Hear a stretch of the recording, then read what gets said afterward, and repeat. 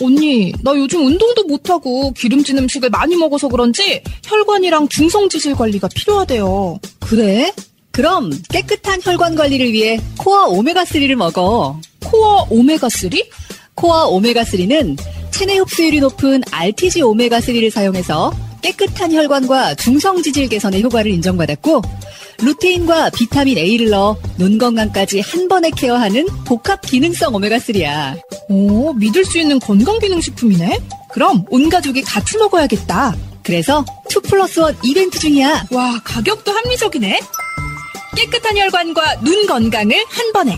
검색창에 코어 오메가3를 검색하세요.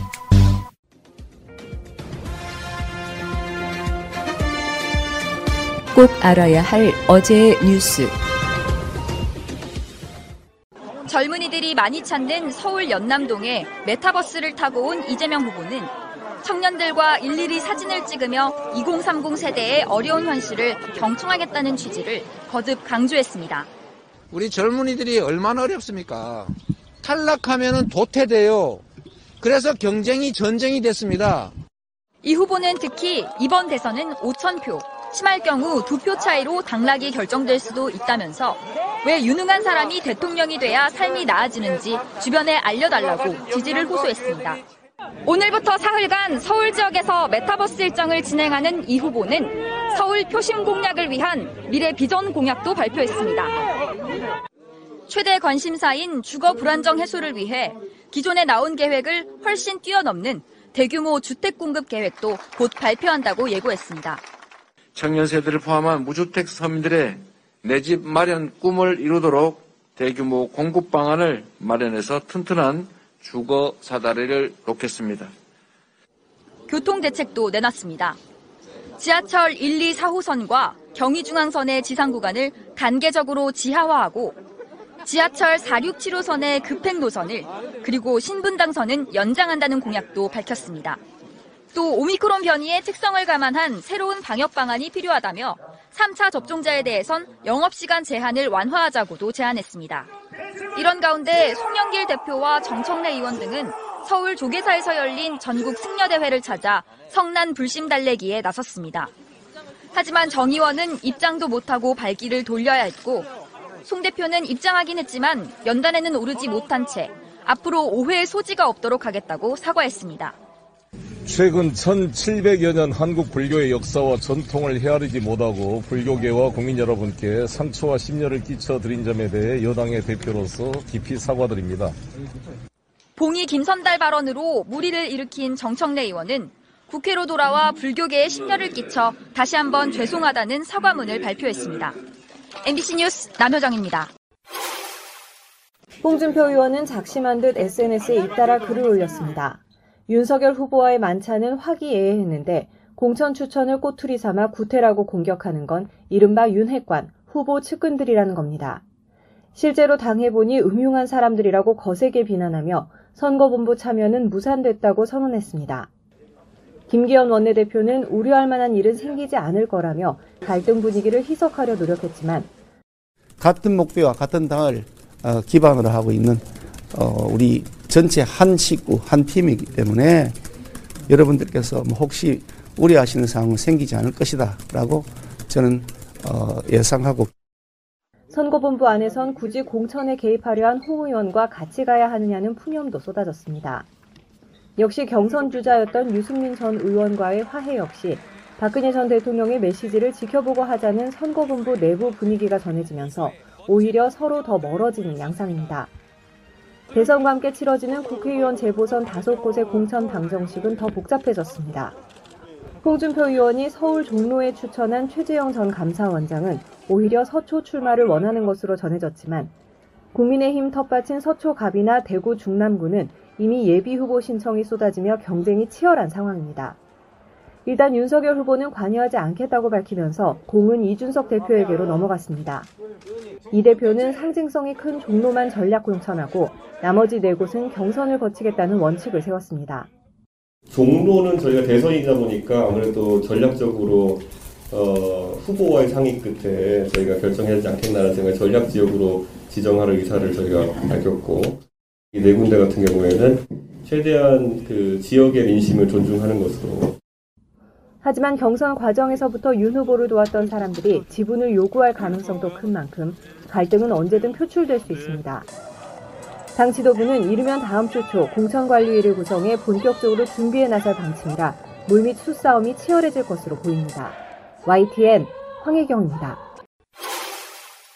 하루 감염자가 10,000명에 육박한 도쿄. 최근 두드러진 것이 어린이들의 감염입니다. 10살 미만 그리고 10대 감염자 수는 지난해 8월 14%에서 최근 20%까지 뛰었습니다. 코로나の人がいて学級閉鎖になったクラスがあります。ちょっと不安だなと思いました。 이런 상황 속에 일본 정부는 5살부터 11살 아동을 백신 접종 대상에 새로 추가했습니다. 유효 성분을 3분의 1로 줄여 만든 어린이용 화이자 백신도 승인해 이르면 3월부터 맞을 수 있게 했습니다. 아이들을 통해 가족 전체로 감염이 확산할 위험을 줄이기 위한 겁니다. デルタ株の時は保護者の方から子供に移るっていうことが目立ってたんですけど、今回はお子さんが発熱して保護者の方が熱が出てくるっていう比率が前よりは多いと思います。 감염이 폭발적으로 늘면서 검사만으로도 의료 부담이 커지는 상황입니다. 일본 후생노동성 전문가들은 상대적으로 증상이 가벼운 젊은이들은 검사 없이 진단을 받도록 하자고 제언했습니다. 感染が急拡大している地域では検査の需要が急増します。それから検査のキャパシティには限界がありますから、そのバランスには注意をする必要があって。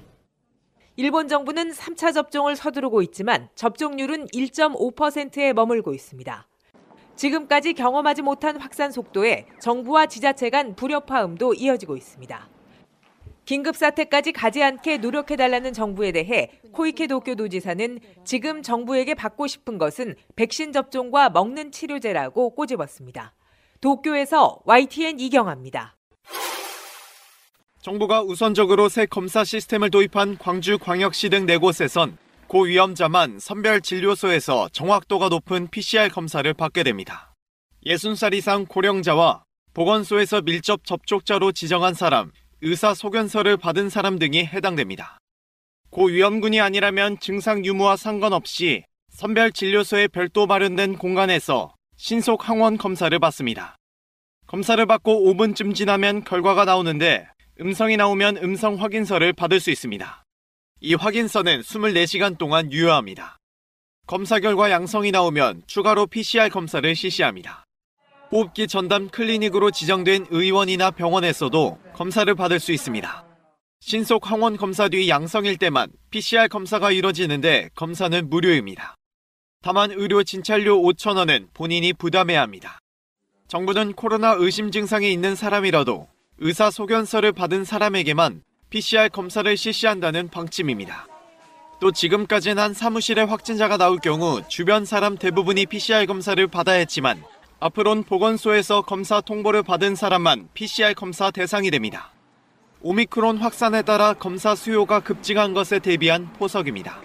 의학적 판단보다는 본인의 판단도 있기 때문에 어느 분이라도 내가 증상이 있다고 오실 수가 있겠습니다. 그러다 보면 현재 PCR 역량을 감당할 수가 없게 돼 있습니다. 정부는 오미크론 확산 상황에 따라 다른 지역에도 이 같은 대책을 확대 적용할 계획입니다. KBS 뉴스 이승재입니다. 아파트 붕괴 사고가 일어난 광주로 가보겠습니다. 오늘은 위태롭게 기대어 있던 타워 크레인을 해체하는 작업이 본격적으로 시작이 됐습니다. 혹시 모를 상황에 대비해서 근처 주민들에겐 대피령이 내려졌습니다. 지상 145m 높이. 안전장비를 착용한 작업자들이 분주히 움직입니다. 붕괴된 아파트에 비스듬히 기대어 있는 타워 크레인을 해체하는 작업이 시작된 겁니다. 1200톤급 이동식 크레인 2대가 동원됐습니다. 오전에는 추가로 떨어질 위험이 있는 외벽 거푸집과 크레인 고정 장치를 단단히 묶는 작업이 이루어졌습니다. 오후엔 조종석 뒤편에 있는 27톤 무게추를 분리했고 타워 크레인의 팔 역할을 하는 붐대 해체에 들어갔습니다. 추가 붕괴 위험이 있는 만큼 인근 주민과 상인들에게는 대피령이 내려졌습니다.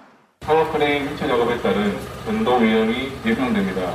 대피 위험 구역 79m 이내에 계신 시민들께서는 안전에 유의하여 주시기 바랍니다. 사고 현장 근처 가게입니다. 이렇게 곳곳에 출입 금지를 알리는 안내문이 붙어 있습니다.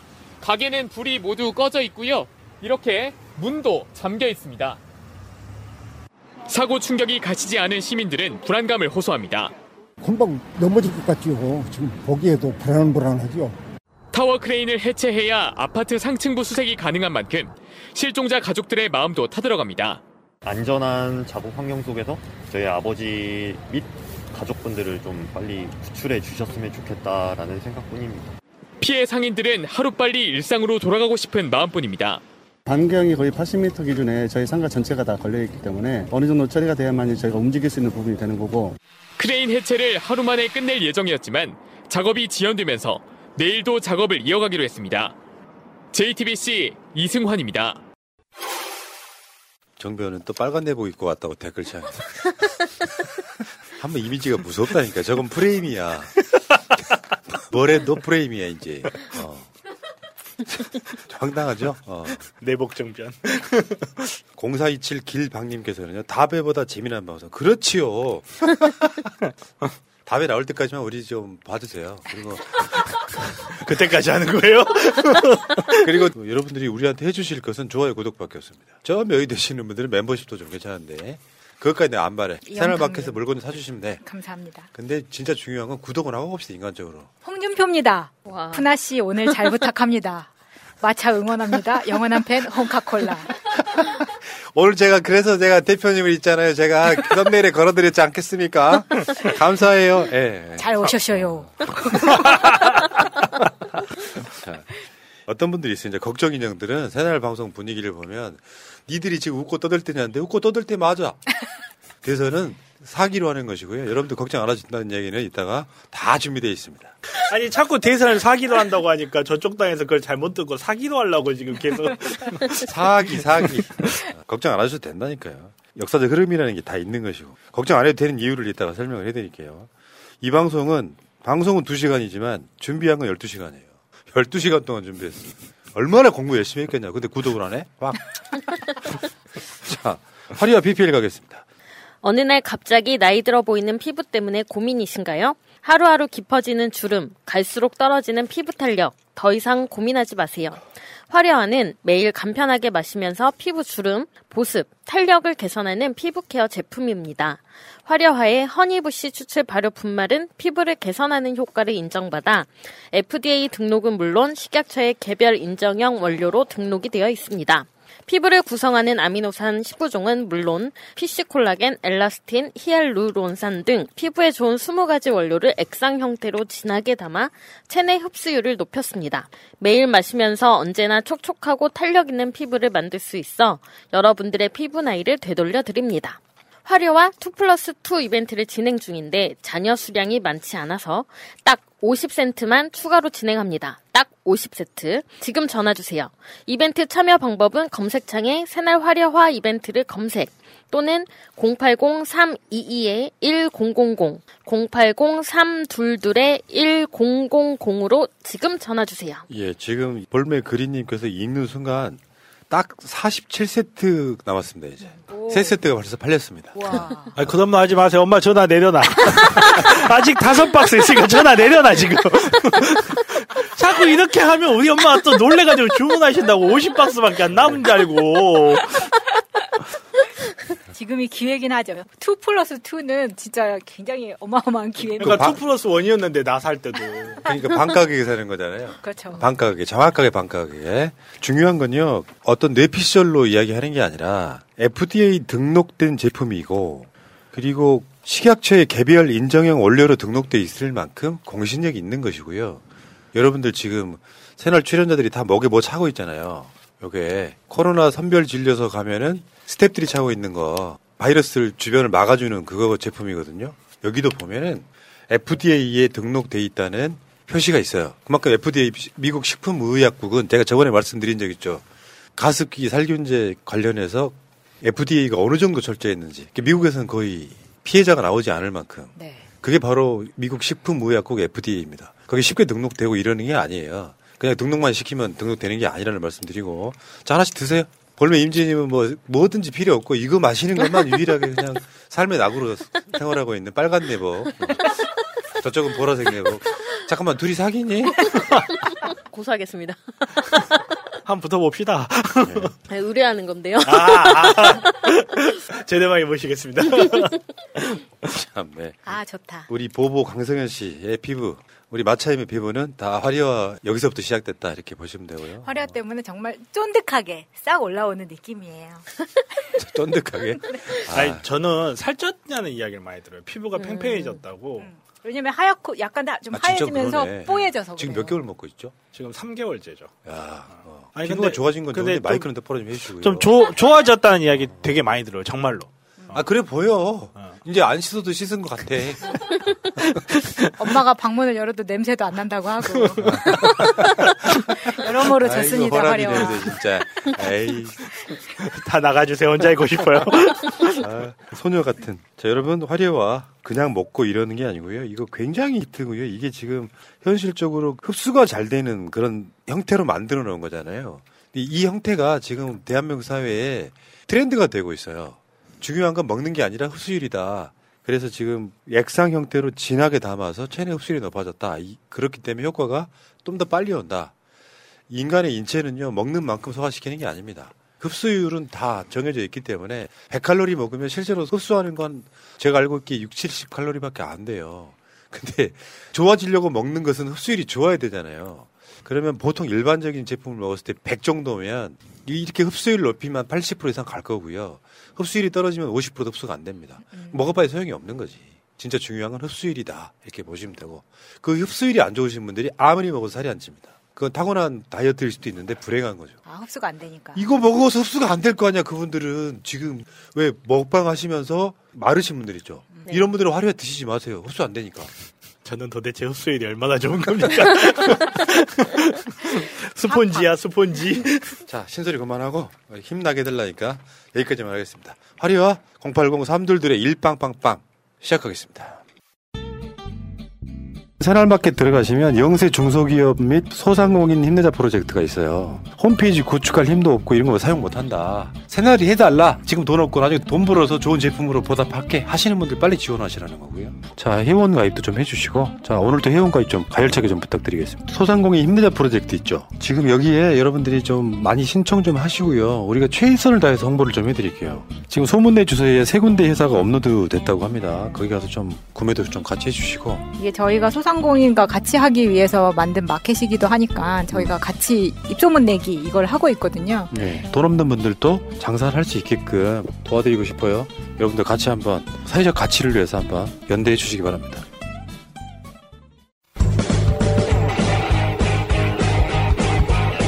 제도로서의 민주주의가 흔들리고 구타는 일은 이제 없습니다. 민주주의가 밥이고 밥이 민주주의가 되어야 합니다.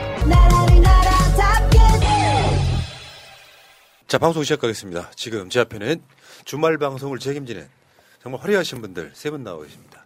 색깔 자체가 화려하네요. 머리 색깔도 화려하시고요. 그리고 화려하 드셨죠. 볼메 그린님. 안녕하세요. 볼메 그린입니다. 네, 네. 이번에 볼메 그린님 아주 큰일 하셨어요. 뭐요? 변화 심리 상담사 드디어 되셨습니다. 뭐요? 무슨 상담사? 심리 상담사. 아. 새날의 오은영. 새날의 오은영. 이제 한번 상담 받는데 500만 원씩 갖고 와요.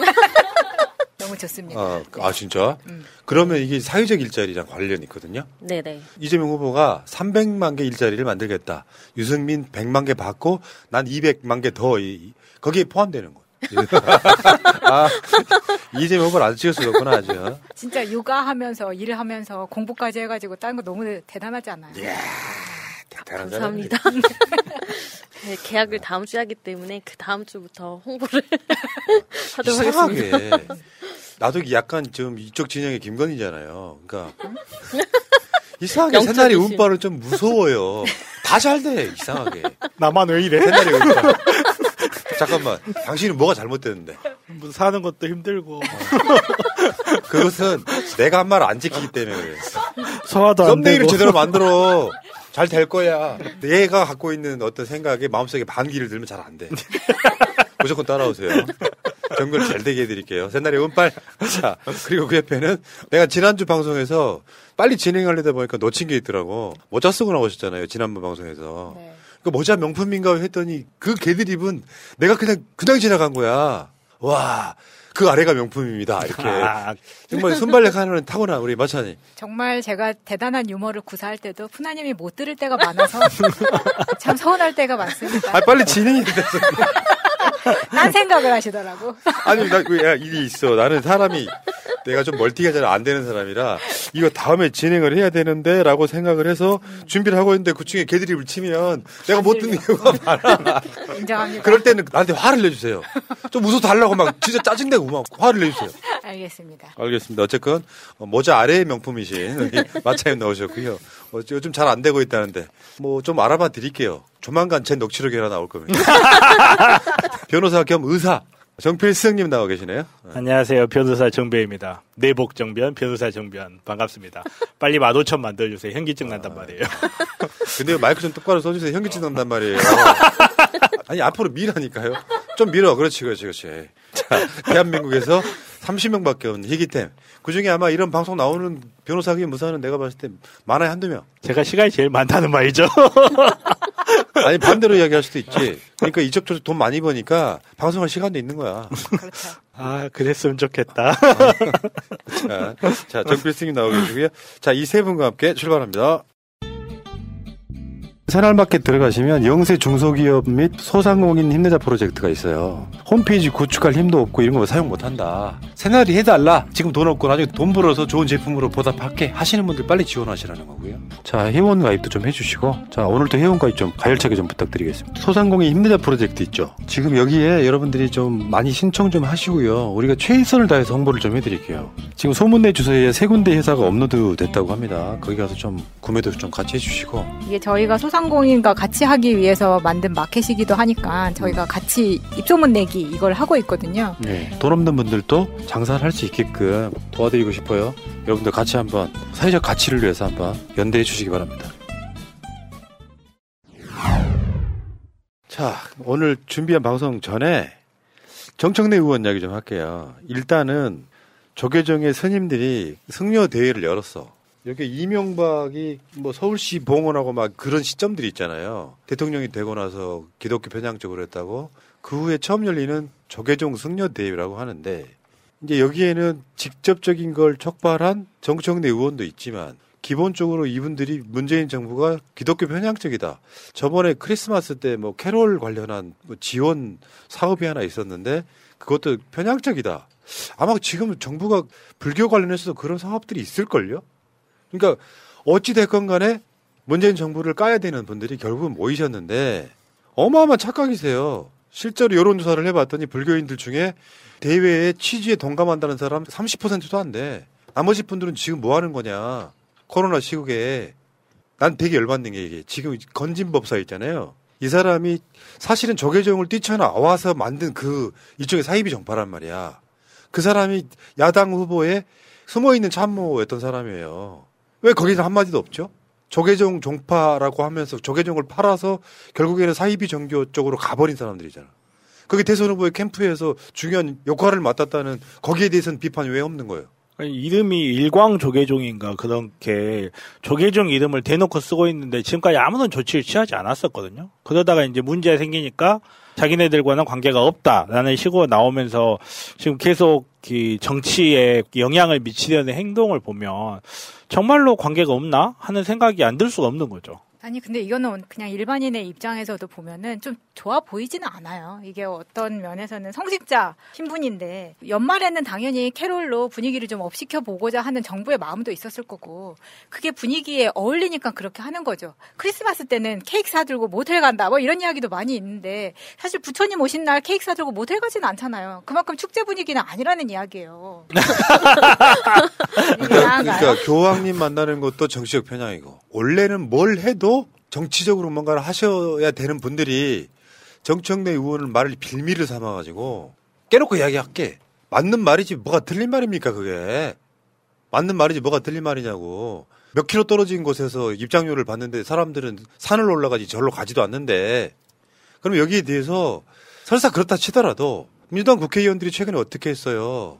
조계사까지 찾아가서 여기서 108배 올리고 지금 정세균 전 총리 뭐 윤호중 원내대표 같은 분들 찾아가서 여기 정청래 의원도 갔어요. 108일 걸리고 사죄를 했단 말이야. 그럼 끝나야지.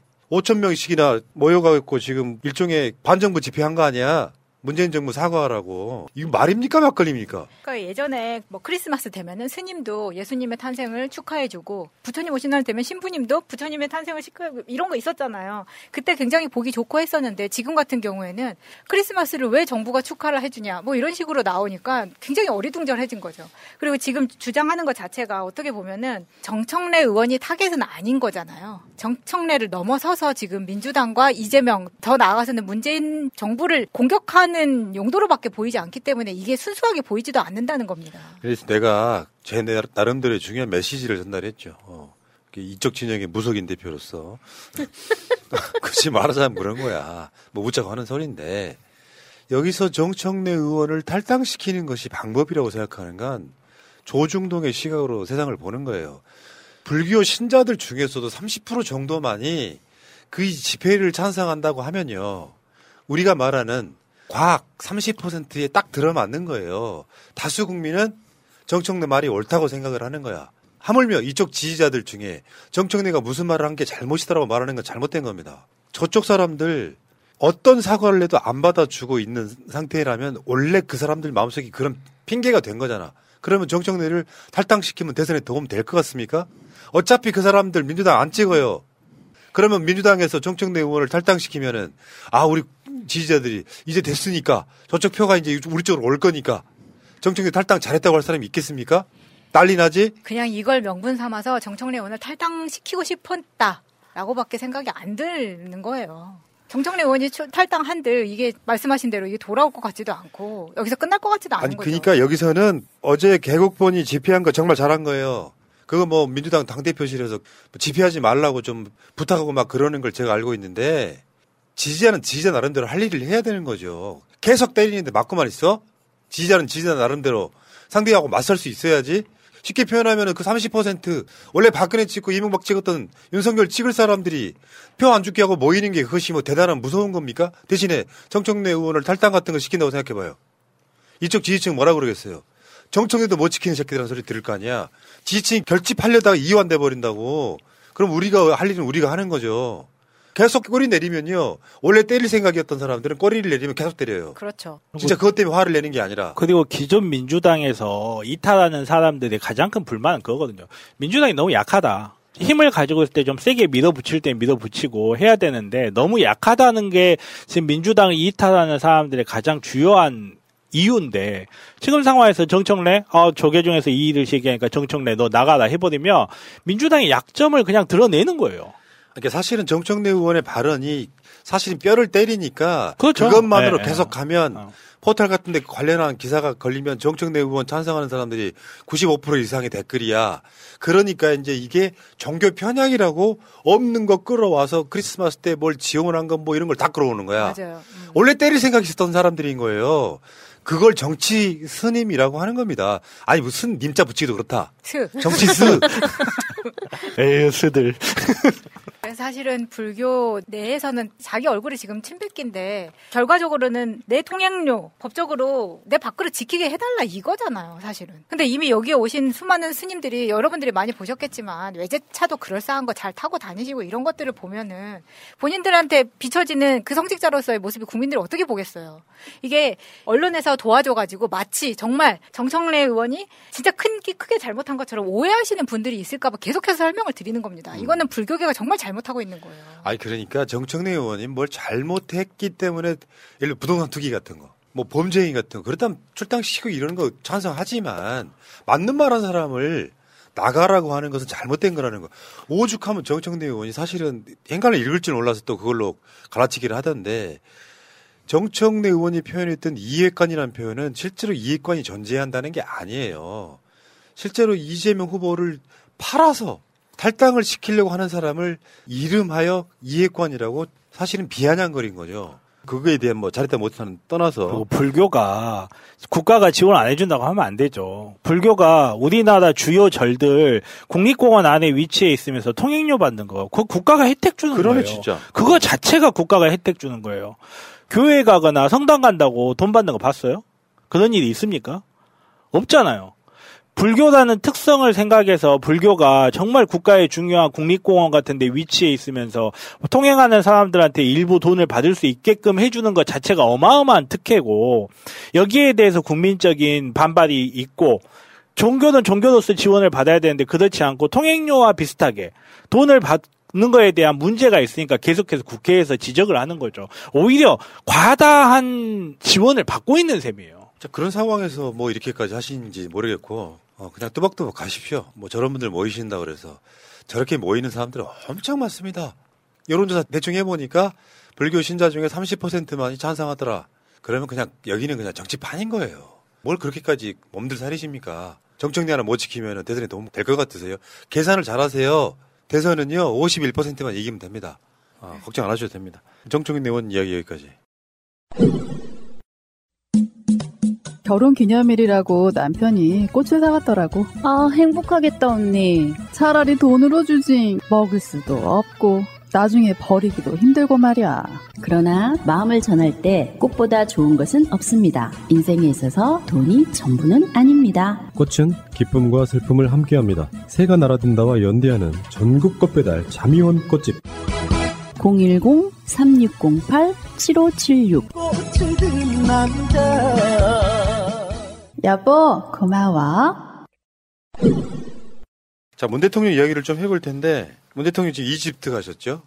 방역 이야기는 오늘 좀 생략하도록 하고요. 사우디 가서는 사우디 관련한 빈 살만의 사우디 대개혁, 거기에 관련된 것만 저번에 스마트 시티 하나만 해도 이미 600조라고 그랬죠. 대한민국 1년 예산. 도시 하나 짓는데 그렇다는 거예요. 근데 그런 식의 이제 비즈니스 외교하고 있는데, 이집트는 이제 K9 자주포야, 이제. K9 자주포. 요게 한화에서 만드는 거거든요. 근데 이집트에서 저 자주포 성격을 싹 바꿔야 되는 사업이 시작된 거예요. 요것만 해도 4조가 넘습니다. 지난번 4조와는 또 다른 건가요? 그거 그렇죠. 다른 거. 그거 천궁이었고. 천궁2였고. 네. 갈 때마다 조 단위 돈이 왔다 갔다 하는. 물론 이게 결정 난 건 아닙니다. 몰랐는데 저희 K9 자주포가 세계 자주포 시장이 이미 50%를 점유하고 있더라고요. 독일이랑 프랑스가 원래 대체로 많이 팔리던 곳이었는데 이 경쟁에서 우리가 이기고 있는 거고, 무기 수출 흑자국으로 이미 전환이 됐다고 해요. 그러니까 이런 것들을 관심이 없어서 사실 몰랐는데 문 대통령님이 여러 군데 이렇게 다니시면서 실제로 계약을 이뤄내고 이런 것들을 알게 되니까 더 자부심이 느껴지는 것 같습니다. 최근에 호주, 옛날에 터키, 폴란드, 인도, 핀란드, 노르웨이, 에스토니아, 호주 뭐 이런 데다가 지금 계속 팔고 있는 것 중에 하나인데 이집트에 파는 거죠. 이런 거 같은 경우는 우리가 이제 1950년대 한국전쟁 겪고 나서 미국에서 우리나라 무기 원조를 막 주잖아요. 원조를 받고 왜 걔네들이 무기 원조를 주냐면, 무기 시스템이라는 게 어떤 시스템에 한번 들어와 버리면 그걸 바꾸기가 어려워요. 그래서 한번 미국 시스템을 우리나라 국방이 일어섰기 때문에 그 시스템을 바꾸는데 수십 년이 걸린 거예요. 제가 이 이야기를 왜 하냐면, 이집트 같은 곳에 K9이 들어가고, 지금 이집트는 K2 흑표전차도 수입을 하려고 하고 있거든요. 쉽게 말해서 이집트 육군에 한국 장비들이 들어간다는 거는 향후 30-40년 이상 이 나라들은 우리나라의 기술적 종속 상태가 유지될 수밖에 없는 거예요. 지금 K9 같은 경우에 거의 뭐 시장 경쟁자가 없다 할 정도예요. 뭐 체코의 다나라든지 그 독일의 갑자기 생각이 안 나요. 아무튼 2000 시스템이 있어요. 그런 시스템하고 PGA 2000 시스템하고 이런 것들인데, 가격대 성능비가 K9하고 비교가 아예 안 돼요. 미제 상대가 안 돼요. 그래서 지금 이제 전 세계적으로 지금 이렇게 수출을 하고, 그 결과 우리나라가 사실 세계 무기 수입 10위 안에 늘 들어간 나라거든요. 7, 8위 이 정도 수준을 하는 나라인데, 그 수준을 유지하면서도 방산 수출 흑자가 돼버린 거예요. 어마어마한 양을 팔아버리니까. 이게 지금 이제 이집트 다음에 어디냐? 영국입니다. 영국이죠. 영국은 아마 한 4년 정도 후에 이거 결정된다 그러는데 싹 바꾸는 거예요. 그러면 단위가 뭐 조 단위는 기본적으로 나오는 것이고요. 그러니까 이런 노력들이 문 대통령 임기가 끝나고 다음 대통령들이 덕을 보는 사업들인데, 국가 대통령이 직접 나서가지고 비즈니스 외교해. 외유성 뭐 출장 이런 식으로 막 중앙일보 이런 애들이 막 보도하는 거 보면 난 미쳐버리겠어요. 그러니까 이게 어떤 식으로 흠집을 내려고 하냐면은 미국 대통령보다 외유가 많다 이런 거예요. 외유란 말은 놀러 간다는 뜻이거든. 외유라는 게. 정말 인간적으로 좀 너무하더라 이런 생각이 듭니다. 아니 중앙일보 같은 경우에는 따라갔을 거 아니에요. 중앙 기자도. 저는 그 부분이 너무 놀라운 거예요. 어떻게 청와대 기자단 따라갔을 텐데 중앙 데스크에서는 이런 기사를 써놓을 수가 있나. 만약에 이게 틀렸다면 청와대에서도 좀 이야기를 해야 된다고 생각합니다. 이야기하고 있는 걸로 알고 있고 중앙 기자는 지가 놀러 갔으니까 남도 놀러 간 줄 아는 거죠. 걔들 가서 취재 안 하잖아. 기자들 데리고 갈 때 사비로 경비 부담하게 해야 된다고 생각합니다. 그럼 이제 또 언론 탄압으로 날린다 이제. 탄압은 아니죠. 일을 제대로 안 하는데. 그러다 보니까 정권 연장을 꼭 해야 된다는 게 이런 거예요. 만약에 이제 다음 정권에서 뭐 4조가 됐든 이제 그 플러스 알파이가 계속 돈이 들어올 거 아니에요. 그러면 만약에 정권을 우리가 못 지켰을 경우에는 지들이 돈 벌어서 가져온 척 한다니까요. 그러니까 죽 써서 개 주지 않으려면은 정권 연장을 해야 된다. 근데 여기 시스템이 하나 있습니다. 우리가 이해해야 되는 시스템. 이 방산 관련한 산업이라고 하는 게 내수 시장에 팔 때는 이익을 크게 못 봐요. 그렇죠. 그러니까 외국에 수출하면서 그 이익을 보전해 주는 거야. 그럼 국가라는 게 뭐 하나라든지 뭐 LIG라든지 엄청 많아요. 방산 업체들이. 우리 군대에 납품할 때는 상당히 싼 가격에 사주고 대통령들이 밖에 나가서 예를 들면 방문 일정을 짤 때 그런 것들이 다 고려되는 거죠. UAE 가면 이런 게 있고 사우디 가면 이런 게 있고 또 이집트 가면 이런 게 있으니까 대통령님이 이걸 중점 사항으로 일정을 짜준다든가 이런 식으로 도와주는 거죠. 근데 한번 생각을 한번 해보세요. 제품도 좋은데 그 나라 대통령이 전 세계 정상들이 만나고 싶어하는 가장 셀럽이야. 와가지고 부탁 한마디만 해도 굉장히 중요하게 작동을 할 거 아닙니까? 그러면 그게 결국 우리나라가 벌어들이는 돈인데 이 마인드가 굉장히 충만한 사람. 그게 문 대통령이다. 이렇게 봅니다. 그러니까 결국 국방 사업의 가장 다른 사업과 다른 중요한 포인트가 두 가지가 있는데 하나가 생산 라인을 유지하는 거, 하나가 신뢰성을 담보하는 거예요. 문재인 대통령님이 FA50에서 내린 순간 FA50은 신뢰성이 완전히 담보된 물건이기 때문에 유럽에서 바로 사가는 거예요. 그리고 K9 같은 전차들이, 장갑차들이 생산이 되고 이거를 생산 라인을 탱크라는 게 민간이 사는 게 아니죠. 군대에서 공급 납품하면 끝인데 생산 라인이 없어져 버리면 가격이 엄청나게 치솟아버려요. 그러면 외국에서 무기를 살 때 가장 두려워하는 부분이 내가 이거 구매했는데 우리 단종할 거야 하고 생산 라인 막아버리면 어떡하지? 이걸 가장 두려워하는데 대통령이 가가지고 생산 라인 유지라든지 국가에서 어떤 부분을 지원해 주는지 우리가 어떻게 인력 지원을 해 주는지를 약속을 어떻게 하는지에 따라서 구매 국가에서는 상품 자체의 가치가 달라져 보이는 거예요. K9을 그냥 하나에서 만든 자주포 이렇게 보는 거하고 하나에서 만든 자주포인데 그 나라 대통령님이 품질을 보증한다. 생산을 보증한다. 완전히 차이가 나는 거죠. 이재명 후보로 한번 가볼까요? 2030 취업자들한테 연말정산 때 뭐 100만 원을 특별 공제하겠다. 요거 공약이 나오자마자 마차님이 무릎을 치시더구만. 이거 좋은 공약이라고. 네, 연말정산. 네. 네. 설명해 주세요. 아니 연말정산을 매해 이제 많이 간소화되기는 했어요. 근데 어떤 분들은 지금도 간소화되어 있는데 뭐라고 딴지 오시는 분들도 있는데 이게 회사마다 다 다르고 특히나 중소기업 같은 데는 여전히 연말정산하기가 굉장히 어려운 때가 많습니다. 뭐 서류 정리라든가 이런 것들. 그래서 이게 분명히 좋은 공약이에요. 사람들 RT 지금 엄청 타고 있어요. 사실 제가 어저께까지 연말정산하고 있었거든요. 12월, 1월 딱 되면 저 같은 경우는 근무지가 일단 두 군데고 그리고 또 이렇게 저 같은 외부 강연이라든지 이런 것도 많이 나가고 하다 보니까 엄청나게 복잡해요. 엄청 돈을 많이 번다는 이야기죠. 저기요. 그 복잡한데 그거 정말로 1월 달만 되면 연말정산 하느라고 짜증나고 이거 숫자 맞추기도 힘들고 하는데 이게 자동으로 된다. 저도 이거 보고 정말 반가워했거든요. 할 때마다 왜 이게 자동으로 안 되지? 이런 생각이 너무 있었거든요. 이상한 부분들이 많아요. 분명히 자동으로 할 수 있는 부분들이 있는데 예를 들어서 조세 포탈 들어가가지고 간소화 절차하면 PDF 딱 나오잖아요. 근데 자동화가 안 되는 것도 아니고 그 PDF로 나오는 거를 내가 세무사한테 전달하고 계산, 정말 단순한 산수 계산인데 그런 걸 내가 일일이 해야 된다는 게 정말 답답했거든요. 근데 이런 부분을 이제 우리나라의 높은 수준의 정보화 비율 때문에 완전 자동으로 해줄 수 있다면 그리고 자동으로 해준 부분에 대해서 이의가 있으면 이의 제기하면 되는 거니까 그렇게 된다는 게 저는 이거 너무 좋았어요. 정말로. 이 좀 전에 했던 얘기랑 맥락을 보면 제가 방송 중간에 어떤 분이 이메일 하나 보내셨는데 이거는 연관돼서 한번 설명을 해볼게요. 이메일 내용이에요. 지지율이 낮은 이유가 뭐겠어요. 백신 패스 짓거리 하면서 사람들 빡치게 만들고 소상공인들 다 죽어나가는데도 나몰라라 하고 여당이 한 게 뭐 있냐고요. 국민들 빡칠 짓거리들만 처해대니 지지율이 안 나오죠. 참는데도 한계가 있는 겁니다. 윤석열 보세요. 저 짓거리 해대고 공약 하나도 발표 안 해도 저 지지율 나오는 이유가 정권교체 사람들이 왜 원하겠어요. 당장 열받으니까 사람들 눈에 뵈는 게 없으니까 이 정부 갈아엎어야 된다고 생각하고 있으니까 이번 민주당은 필패입니다. 두고 보세요. 이게 매일 중에 일부인데 잘못 생각하시는다는 설명을 좀 드리려고 해요. 예를 들어서 백신 패스네 뭐네. 백신 패스를 반대하는 사람들 비율이 얼마인 줄 아십니까? 백신을 맞은 사람들 비율은 90%가 넘는데 백신 패스 반대한다는 사람들이 30%예요. 무슨 말인지 알겠죠? 조계종 승려대회 반대한다는 사람이 30%예요. 무슨 말인지 알겠죠? 저쪽 사람들 말을 과대하게 들으면서 예를 들면 방역 패스나 방역 안 했으면 이재명 지지율 지금 훨씬 덜 나오죠. 방역이 실패했다면 무조건 정권교체 당하는 거예요. 방역에 실패했으면 정권교체를 당하는 정도가 아니고 중간에 탄핵됐을 수 그러니까 있어요. 여론조사를 보면 항상 여론조사에 방역 잘하고 있냐고 묻는 여론조사가 있어요. MBS 같은 경우는. 그 방역 잘하고 있다, 코로나 대응 잘하고 있다가 기본 60% 이상 나옵니다. 그러니까 이재명 후보도 나오는 거야. 근데 이런 분들이 꼭 그 생각에만 꽂혀 있는 거예요. 물론 소상공인들 다 죽어나가는데 이 표현은 다른 측면에서 보면 이재명 후보의 필요성을 또 만들어주는 측면도 있어요. 이재명은 계속 기재부와 홍남기랑 싸워왔으니까.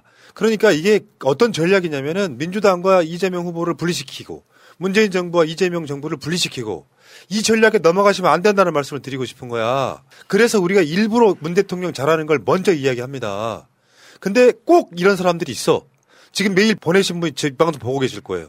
이재명은 잘하는데 문재인 못했다고 분리하는 사람들 저는 이재명 지지자로 생각하지 않아요. 이거 분리시키면 죽도 것도 안 됩니다. 그러니까 솔직히 이제 그런 메일을 보내신 분이 방송을 보고 계실 텐데 그거는 정말 자기의 인지의 한계를 탓해야 돼요. 배부른 소리예요. 배부른 소리. 방송 열심히 해봐야 뭐해. 우리가 했던 말 하나도 이해를 못하고 있는데. 만약에 우리나라가 방역을 안 했다고 생각해보세요. 그래가지고 지금 프랑스나 미국, 일본이나 미국같이 됐다고 한번 생각해보세요. 환자가 하루에 20만 명, 30만 명씩 나오고 있다고 생각해보세요. 그때는 소상공인들은 그러면 소상공인들이 장사가 잘 될까요? 환자가 20만, 30만 나오고 있으면? 그때도 안 되긴 마찬가지예요. 코로나 바이러스라는 이 현상은 전 세계적인 현상이에요. 여기에서 방역을 택할 것인지 아니면 사람들이 걸리게 놔둬 보이는 일본식 자연면역 뭐 어쩌고 저쩌고 말도 안 되는 그걸 택할 것인지 이 과정에 있는 거고 코로나라는 것에 잘못이 있다면 코로나한테 잘못이 있는 거예요. 코로나한테 잘못을 이야기한다는 건 웃기지만 근데 그 과정에서 피해를 최소화하는 국가의 노력을 그런 식으로 비하를 하는 거는 아니 그래서 꼭 남 탓을 하고 저는 문재인 정부가 다 잘했다고 생각하지는 않지만 굉장히 잘한 정부라고 생각해요. 같은 민주당 정부로서 잘했기 때문에 정권 연장을 가야 되는데 정권 교체 비율이 높은 것만 보고 있는 거야. 과거의 사례는 못 봅니까? 이명박이 잘해서 박근혜 정권 교체 비율이 그 당시 60%였겠어요. 문제는 이런 식으로 지지율이 조금 안 나온다, 조금 막 상황이 좀 어렵다 싶으면 그걸 갖고 남 탓하는 거 제일 나쁘다고. 그러니까 아니 새날을 구독하면서도 기존 언론에 지금 굉장히 많이 넘어가 있는 조중동의 시각으로 상황인 세상을 거예요. 보는 거지. 근데 지금 백신 패스를 반대하는 30% 그리고 백신을 안 맞겠다는 안티백서가 4% 정도 되고 있는데 이 사람들의 목소리가 과대표되고 있다 보니까 마치 이 사람들이 특히나 밥그릇 싸움하고도 많이 물려 있습니다. 특히 부동산 카페 그리고 일부 맘카페에서 선동하는 무식한 엄마들 이런 사람들 때문인데 본인 아이들 안 맞추는 거 좋아요. 좋다고 여러 번 말씀드렸어요.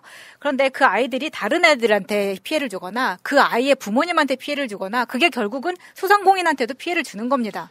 지금은 굉장히 20세 미만의 아이 청소년들한테 백신 안 맞추겠다고 하시는 분들은 평생 그거를 유지할 수 있는지 한번 생각을 해보셨으면 좋겠는 거예요. 왜냐하면 앞으로는 수학여행도 계속 나가야 될 거고 이 아이가 연수도 나가고 직장을 다니면 출장도 나가야 될 겁니다. 그거 다 막으실 자신이 있으면 계속 맞추지 말라고. 아니 그러니까 이게 실제로 이재명 후보를 지지한다는 분들이 그런 마인드 갖고 있으면 이재명 후보한테 도움 안 됩니다.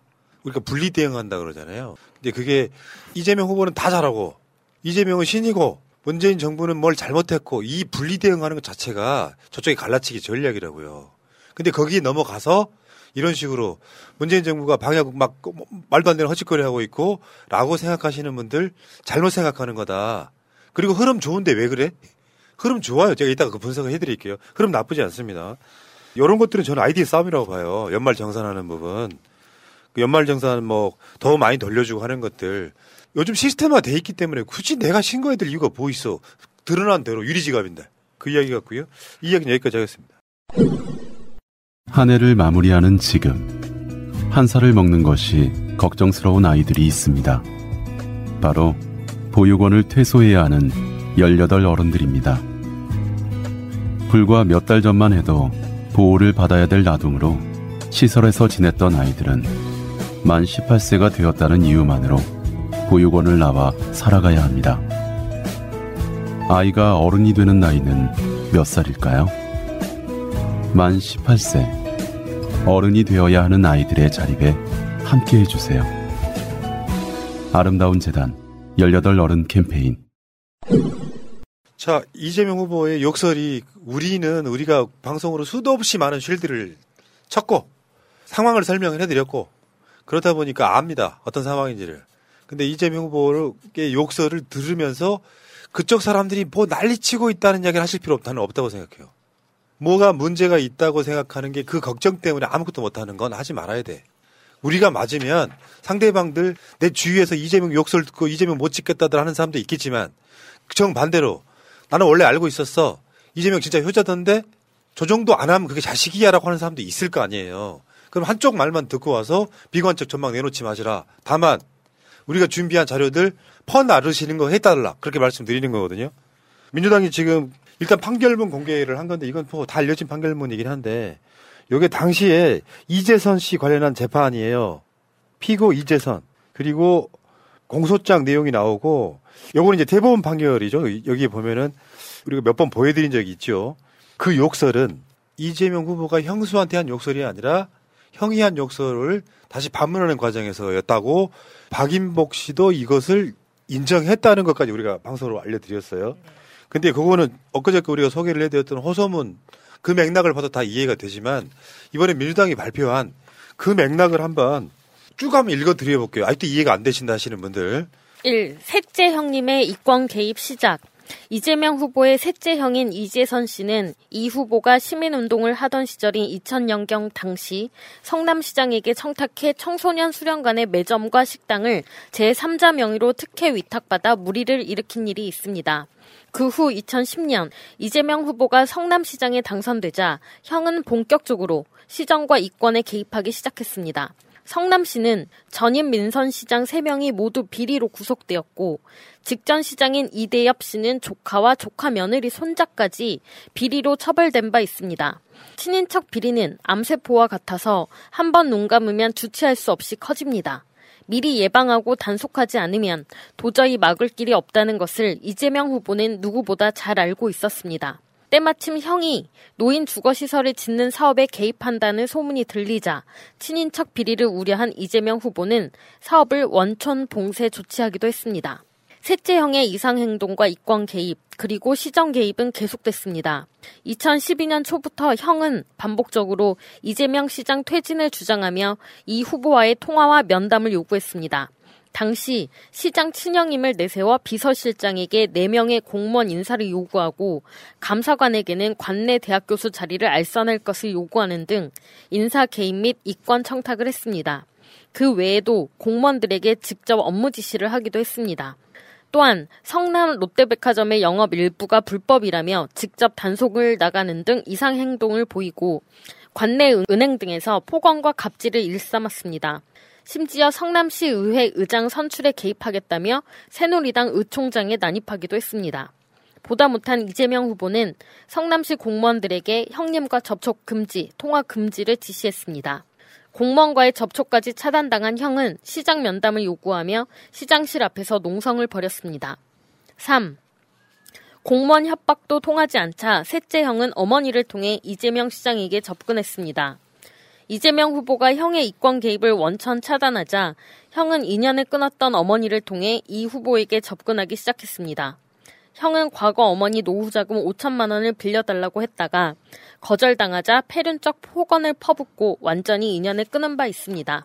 그랬던 형은 2012년 5월 28일경 성남에 따로 거주하던 어머니에게 찾아가 어머니의 집과 교회에 불을 질러버리겠다라고 협박하고 2012년 6월경 이재명 후보의 배우자에게 구땡땡 어머니 이름을 칼로 쑤셔버리고 싶다. 내가 나온 구멍을 쑤셔버리고 싶다는 문제가 된 패륜적 발언을 했습니다.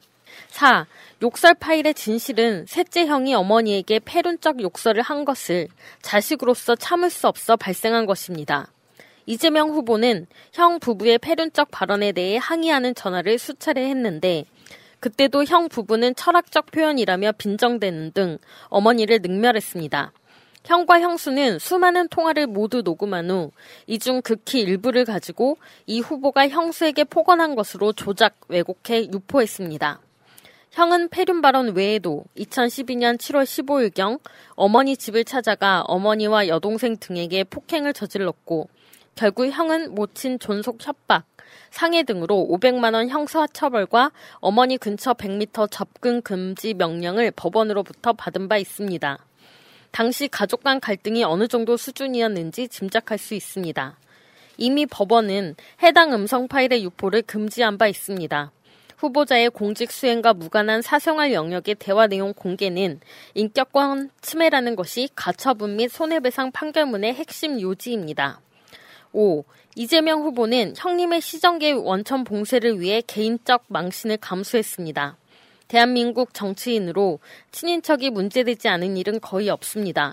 고위공직자의 친인척 비리는 한 번 눈 감으면 걷잡을 수 없이 커지며 결국 사회를 혼란에 빠뜨립니다. 이재명 후보가 형의 이상 행동과 이권 개입에 적당히 눈 감았으면 가족 간의 극단적 갈등은 없었을 것입니다. 그리고 논란이 되어온 악의적 편집 녹음 파일이 공개되는 일도 없었을 것입니다. 이 후보는 개인적 망신을 감수하면서까지 주권자의 대리인으로 국민과의 약속을 지키려 했습니다. 청렴한 시정 운영을 위해 친인척 개입을 원천 봉쇄했습니다. 형의 요구를 눈 감았다면 갈등으로 인한 망신은 없었겠지만 성남시정은 가족 비리로 얼룩졌을 것이고 그 피해는 고스란히 국민이 떠안았을 것입니다. 이재명 후보는 욕설 녹음 파일에 대해 국민 앞에 더 낮은 자세로 반성하고 사과드리고 있습니다. 국민 여러분께서 사건의 전후 맥락을 살펴주시길 간곡히 요청드립니다. 내가 지금 계속 말씀드리고 있는데 이 형은 형이 아닌 거예요. 이미 절연한 남이라고요. 자기 어머니한테 폐륜적 행동을 한 남이라고요. 남한테 내 엄마를 해코지한 남한테 욕설하는 게 욕먹을 짓은 아니죠.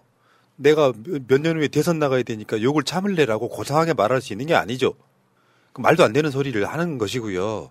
또 이 녹슬 파일 까는 그 장영하라는 그 변호사 새끼 하나 있잖아요. 국민의힘의 정치인이었고 출마를 했던 사람이야, 그 사람이. 성남시장에. 얘가 박철민 이런 사람들 조폭 관련한 거 조작에 딱 걸렸잖아요. 그러면 이 사람은 구속감인 사람이야. 그렇죠. 가짜 편지. 뭐 대단히 무슨 자격을 갖추고 있다고 와서 그 녹취 파일을 까고 하고 있습니까? 장영한테 한번 물어볼까요? 네 어머니가 네 형한테 폭행당하고 그렇게 욕을 먹으면 고상하게 참을래? 무슨 개또라이 같은 짓이야 그게. 정치라는 게 이렇게 비례해도 돼? 가족 간에 일어난 일인데 사실 가족 간에 일어난 일도 아니지. 한때 가족이었던 어떤 남 원수가 자기 엄마한테 욕하고 폭행했다고 생각해봐요. 욕설이 하나 뭐라도 나가죠. 폭력 사건 안 일어난 게 다행이지. 이거를 갖고 정치판에서 이거를 까면서 대단한 뭐 발견이나 했다는 듯이 선동을 합니까? 이런 폐륜 자식들아? 네, 아직도 막 이번 대선에 누구를 찍어야 될지 모르겠다. 뽑을 사람이 없다.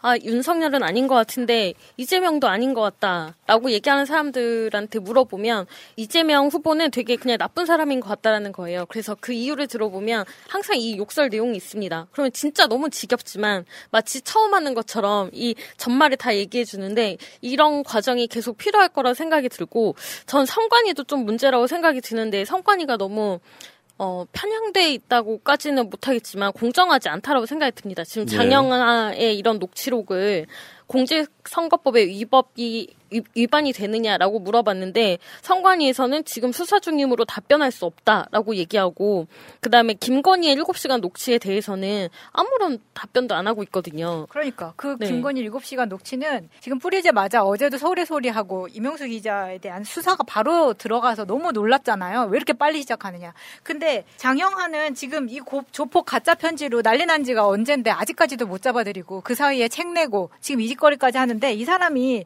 나이도 많아요. 58년생이고 이 사람이 판사 출신입니다. 지금 당적은 국민의힘이지만 당국대 법대를 나왔고 2006년에 민주당 소속으로 성남시장 후보에 출마를 한 적이 있어요. 근데 그때 당시에 한나라당 이대엽한테 밀렸던 거죠.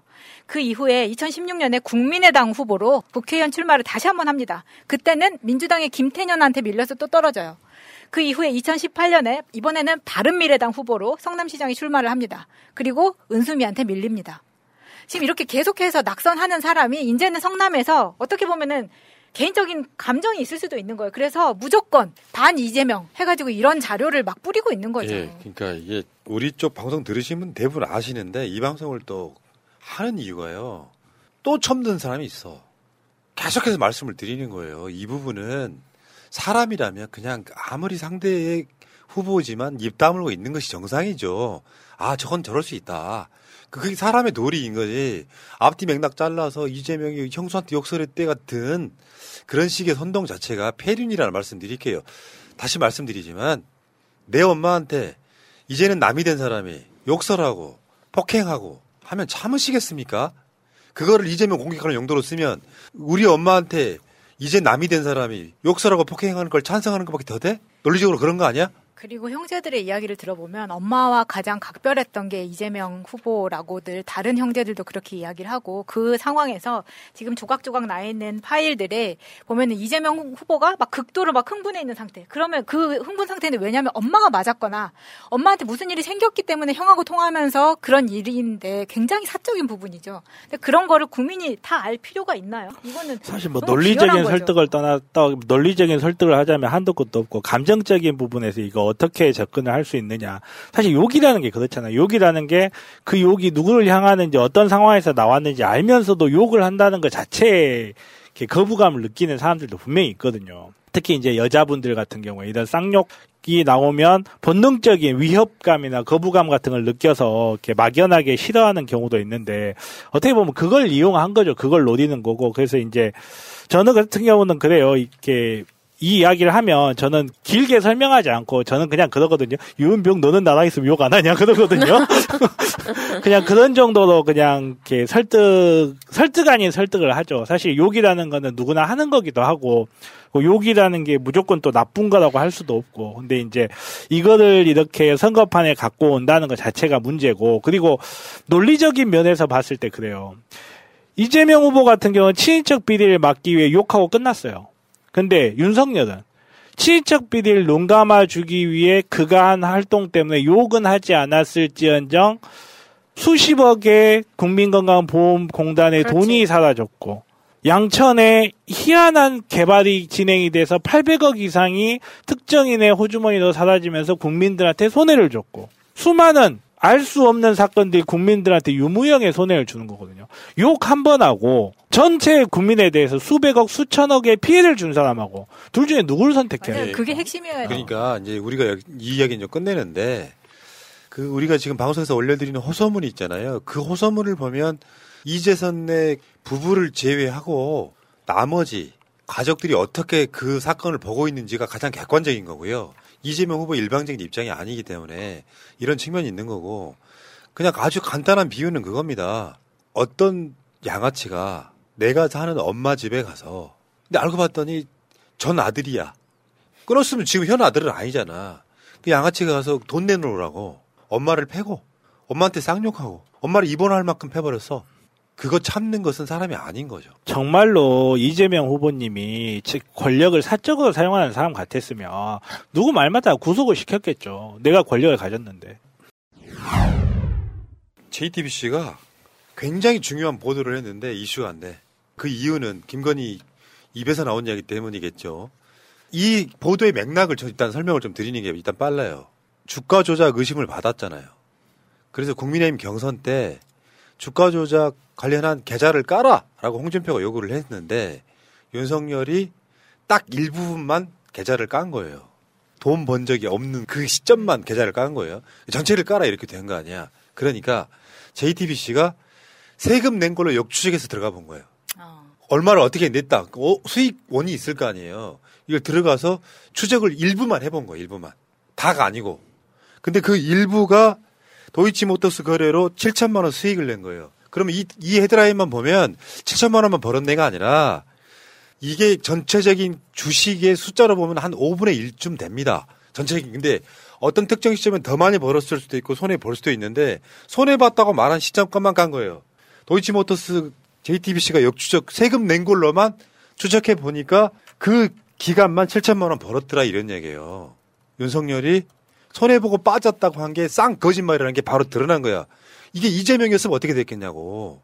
또 뒤집어져야 되는 건데 조용하잖아요. 아니 이거는 지금 김건희만 봤을 때 7천만 원이 나온 건데 이렇게 세력으로 들어갈 때는요. 내 계정만 가지고 들어가는 게 아닙니다. 내가 컨트롤할 수 있는 최소한의 엄마라던가 형제라던가 계정이 같이 들어가는 거예요. 그럼 여기는 장모도 있잖아요. 그럼 장모도 이 정도 혹은 이보다 더 많이 수익을 낸 거 아니냐라고 추측을 할 수도 있는 거죠. 충분히. 우리가 지금 밝혀진 것만 7천만 원이라는 거는 윤석열이 저렇게 거짓말했을 때는 훨씬 더 큰 게 있다라고 볼 수 있는 거라는 거예요. 51만 주를 권오수한테 사요. 신주 인수권. 이게 한 주당 195.9원이야. 이게 총 1억 원어치야. 7개월 뒤에 다른 사모펀드에 43만 주를 또 358원에 팔아. 이게 7천만 원 번 거야. 이게 아주 일부인 거잖아요. 지금 이 주가 조작 관련해서는. 2010년 1월부터 5월 사이에 또 도이치모터스 주식 67만 5천 주를 사. 이때 평균 매입 단가가 주당 2,564원이야. 이 가운데 실제로 주식을 판 건 67만 주 중에 10만 주예요. 총 판 거는. 이때 팔았을 때 평균 매입 단가가 2,564원이고 매도 단가가 2,550원, 13원 차이 정도로 팔았는데 여기에 지금 나머지 주식을 판 게 10만 주만 팔았단 말이에요. 총 매도한 게. 나머지 지금 57만 주가 남아있을 거 아니에요. 네. 이건 어떻게 돼 있는지 아직 모른다는 이야기예요. 이것만 보여준 거지. 사실상 알고 보면. 뭐 손해봤다 이런 느낌으로. 아직 가지고 있을 수도 있고. 왜냐면 이게 그때도 박사학위 땄던 국민대에서도 도이치모터스 주식을 샀다는 것은 그게 굉장히 이상한 거라고 나왔었잖아요. 그러니까 본인이 정말 가까운 지인들한테는 이야기를 안 할 수가 없거든 이런 거는. 이거 진짜 엄청난 거라고 생각합니다. 너도 사. 그렇죠. 이거 돈 엄청 번데 이런 거. 왜냐면 신세를 졌으니까 박사학위로. 그런 걸 저런 걸 떠나서 저는 늘 이야기하지만 일부 못된 사람들의 주장처럼 이런 것들은 김건희는 허수아비일 수도 있다라는 증거라고 봐요. 김건희 뒤에서 진짜 돈을 더 본 사람은 따로 있다라는 증거일 수도 있다고 봐요. 그러니까 주가를 조작한다는 거는 굉장히 지능적인 행위거든요. 그리고 법에 대해서도 잘 알아야 하지만 주식에 대해서 잘 알아야 돼요. 과연 하루 종일 클래식만 틀어놓고 도사들하고 모여가지고 삶은 무엇인가 고민하시는 분이 주가 조작의 특성을 이해해서 주식을 거래를 하고 거기에서 10만 주를 팔아서 돈을 남긴 다음에 세금은 안 내고 있다가 가산세까지 냈다? 이거는 이익을 번 게 본인이 아니기 때문에 가산세를 못 내고 있다. 나중에 냈다라고 보는 게 저는 합리적이라고 본다라고 생각하는 사람을 본 적이 있어요.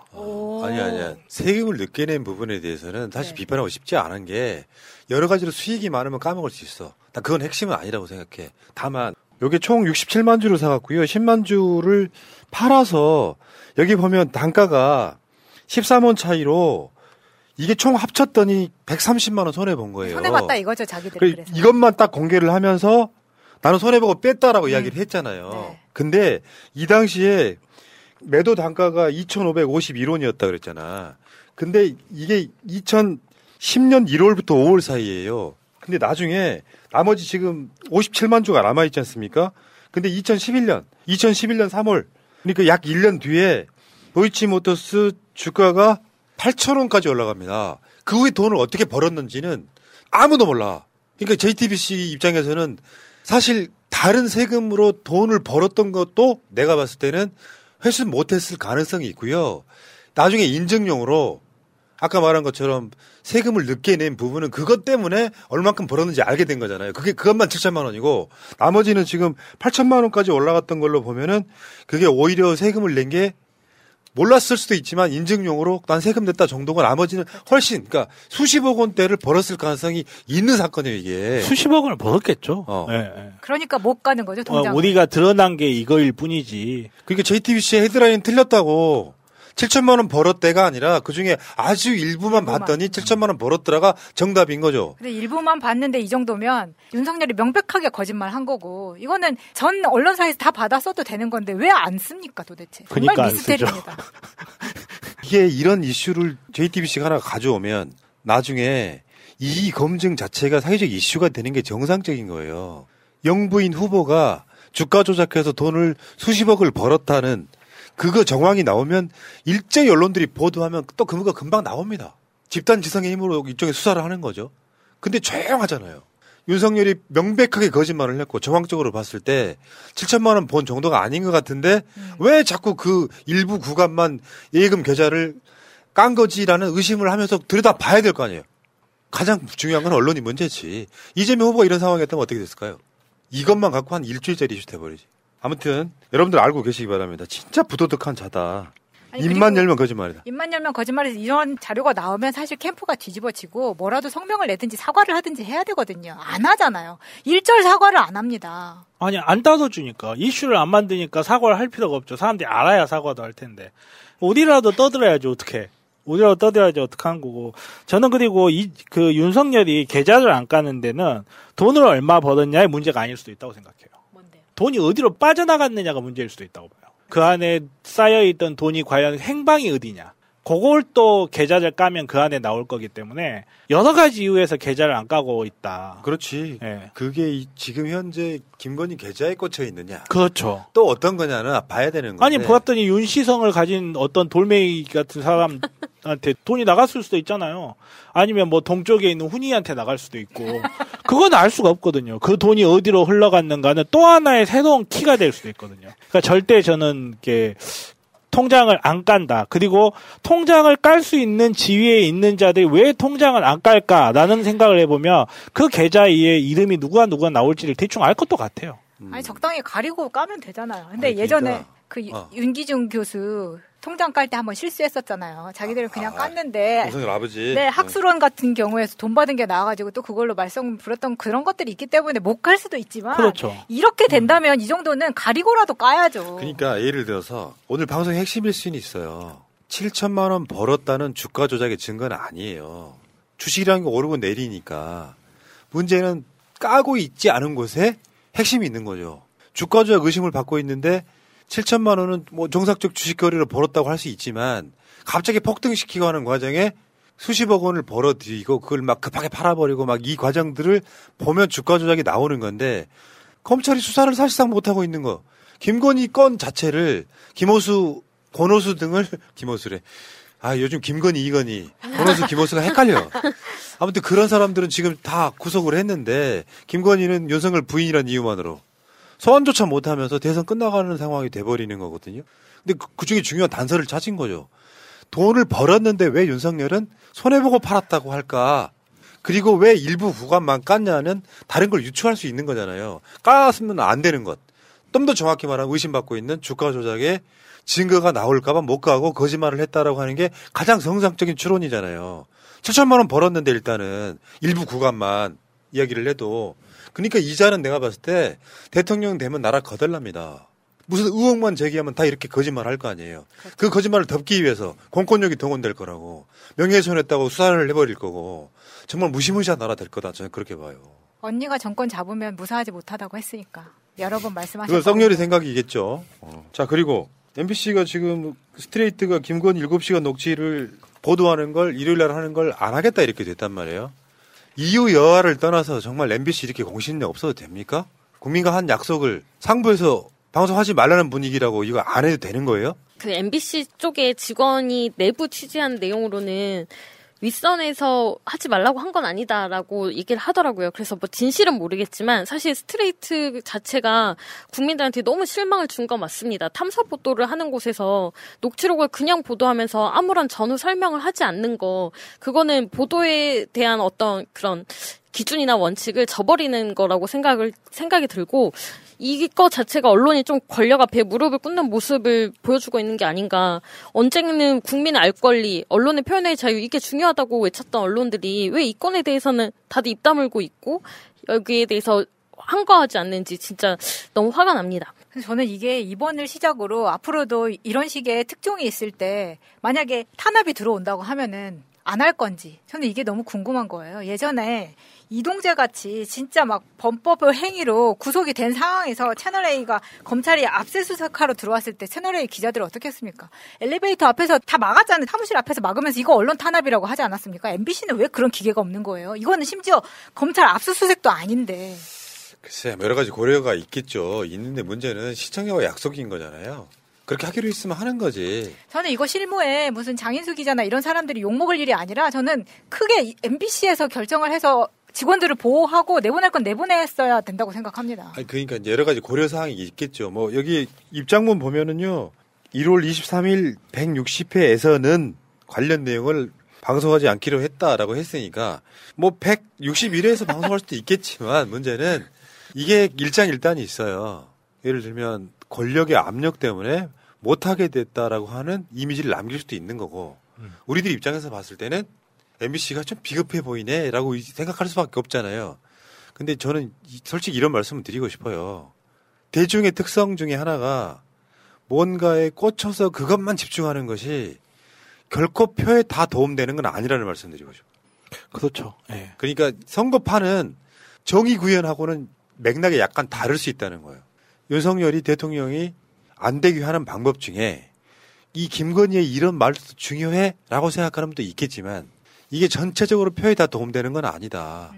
이 관점을 알고는 있어야 된다는 거예요. 맞아요. 저도 그 생각에 동의를 하고 또 뉴스데스크를 통해서 나온다고 하니까 어쩌면 이게 더 나을 수도 있다라는 의견들도 많아서 그렇긴 한데 지금처럼 언론의 운동장이 90도로 세워져 있는 것 같은 상황에서 MBC가 이렇게 굴복했다는 것 자체만으로 굉장히 상징적이라는 생각이 들어서 매우 안타깝습니다. 그러니까 지금 대선이 이제 50일도 한참 안 남은 상황에서 너무 김건희 통화에만 매달려 있을 건 아니라고 생각해요. 나는 항상 그런 생각을 갖고 있거든요. 종합적으로 판단을 해야 되고 종합적으로 봐야 되고 우리는 선택과 집중을 어떻게 할 것인지 예를 들면 이재명 후보에 관련한 욕설 이런 게 나왔을 때 거기에 대한 맥락을 계속 우리 알려드리잖아요. 김부성 건만 해도 우리가 한 수천만 방송한 것 같아. 지난 5년 동안. 그렇게 해도 막기도 해야 되고요. 또 이재명 후보는 왜 찍어야 되는지도 알려드려야 되고요. 어떤 균형감이라는 게 되게 중요해서 정말 말초적으로 저 사람이 전화통화를 기자랑 했는데 무슨 말이 했을까에만 집중하면 전체적으로 봤을 땐 대선에 도움 안 됩니다. 그 대선에 그 통화에서 어떤 키워드를 뽑아내고 저들의 문제점이 무엇인지가 중요하지. 말초적으로 막 뭐 이상한 대화를 했을 때 거기에만 관심 가지면은 결국 우리한테 손해라는 이야기를 좀 드리고 싶은 거예요. 어쨌건 스트레이트가 좀 더 어떤 맥락상 어쨌건 방송 안 한다는 것이 제작진이 봤을 때 이게 뭐 파급력이 너무 커서 대선 개입이 될 수도 있어서일 수도 있고 들어봤더니 생각보다 아닐 수도 있고 어떤 경우는 뭐 상부에서 봤을 때 이거 안 했으면 좋겠다. 뭐 선거 개입으로 볼 수도 있겠다 같은 저는 근데 기본적으로 제 뇌피셜인데 요거 노조랑 연관이 있다고 보거든요. MBC에도 지금 뭐 제3노조 해가지고 그 3노조 출신이 김세희 아니야. 생각해보니까. 그런 애들이 종합적으로 이렇게 방송을 하지 마라. 라고 하는 게 저는 국민의힘의 법률팀이랑 똑같다고 봐요. 별거 있건 없건 지금 김건희 녹취에 관련한 것이 사실상 대선 그러니까 여론조사에 크게 서로 작동하고 있지 않다는 게 그냥 보이잖아요. 무슨 말이냐면 우리 국민 알 권리 차원에서 시원하게 보여주는 것이 오히려 의구심을 덜 생기게 하는 측면도 분명히 있는 거죠. 막는다고 되는 문제는 아닌 거죠. 제가 봤을 땐 그렇습니다. 하얀 종이 위에 검은 점이 하나 있으면 검은 점이 확 눈에 띄잖아요. 검은 종이에 검은 점이 있다고 해서 눈에 안 띄어요. 검은 종이는 오히려 하얀 점 하나 있어야 눈에 띄지. 이재명 후보님 같은 경우는 평상시에 워낙 다른 논란이 없기 때문에 욕설 논란 하나 갖고도 눈에 확 띄거든요. 근데 윤석열 후보 같은 경우 워낙 논란이 많다 보니까 거기에 논란 하나가 조금 더 진한 색깔로 있다고 해서 사람들 눈에 잘 안 띕니다. 말 그대로 이슈로 덮어버리는 거고 초점만 너무 많아져 보이는 결과가 될 수도 있거든요. 그러니까 윤석열 같은 사람은 정말 장점이 뭐냐면 어디 가서 말 한마디 잘하면 그게 오히려 부각이 돼요. 칭찬받아.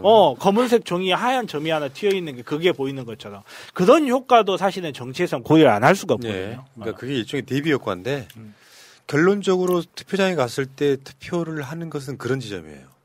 그게 우리가 말하고자 하는 핵심이라고. 당장이야 여론조사가 막 튀고 하지만 여론조사하고 투표는 다른 거잖아요.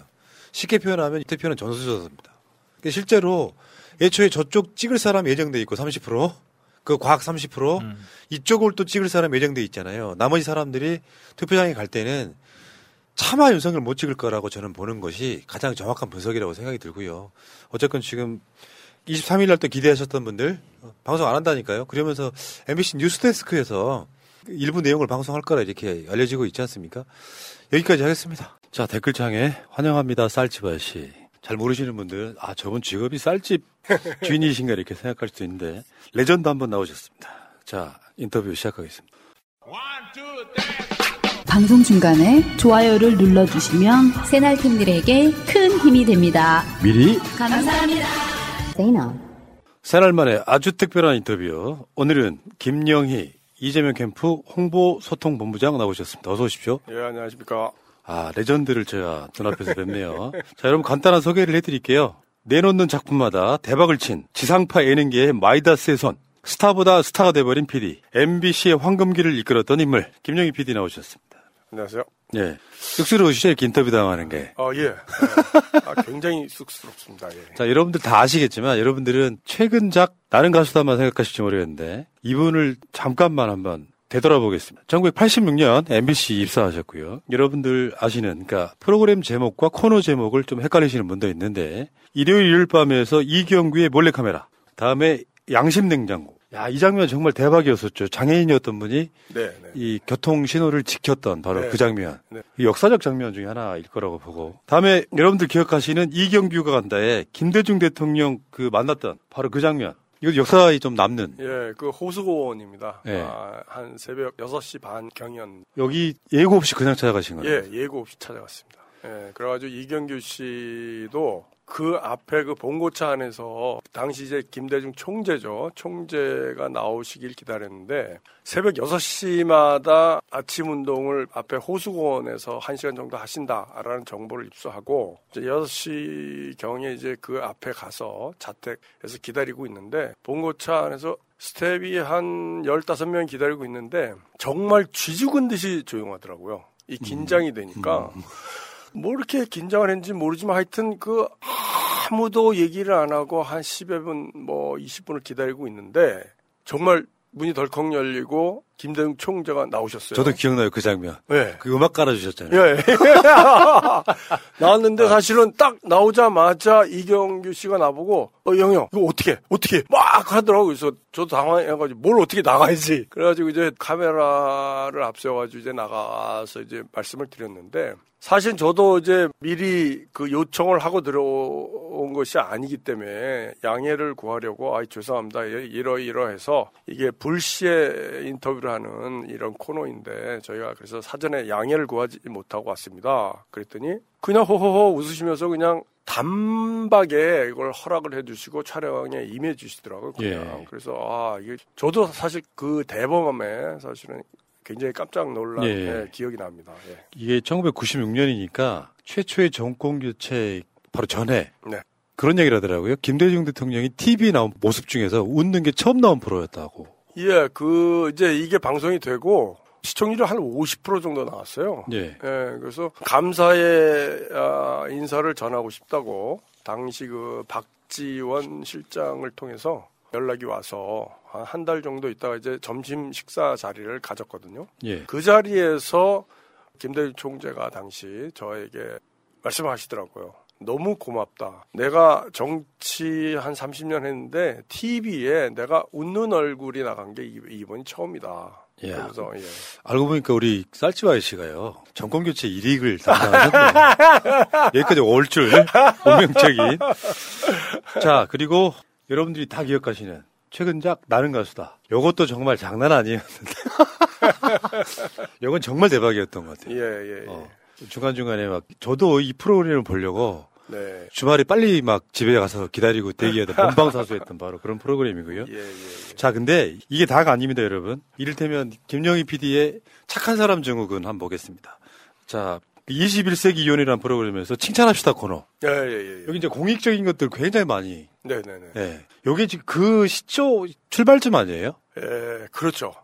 이제 칭찬을 받을 만한 사람들을 찾아가서 이제 칭찬을 해드리고 격려를 해주는 그런 프로그램이었는데 사실 저게 IMF 시대였습니다. 그래서 IMF로 그 국민들이 이제 어려움을 겪고 있는데 온갖 언론이나 이 신문이나 이런 곳에서는 사실은 금전적인 도움을 주기 위해서 모금을 주로 하던 시절이에요. 근데 이제 저는 이게 돈 몇 푼보다는 것보다는 사실은 이 정신적인 심리적인 격려가 훨씬 더 큰 힘이 되는 게 아닌가 해서 기획을 해서 사실은 칭찬을 받을 만한 사람들을 찾아다녔는데 그게 이제 국민적으로 큰 호응을 얻게 됐죠. 예. 그러니까 이게 기존의 예능과는 좀 결이 많이 달랐던 프로그램이었던 것 같고 그 칭찬합시다 다음에 뭐 전파 견문독이라는 프로도 있었고요. 다음에 느낌표라고 하는 프로그램에서 뭐 하자하자 이런 것도 있었지만 또 책을 읽읍시다. 네네. 이런 거 어떻게 기획할까? 그러니까 아마 제가 생각했을 때 당시에 우리 쌀집 아저씨가 이제 이런 것들을 해야 된다라고 하는 사회적 어떤 부담을 짊어졌던 바로 그런 시기가 아니었나.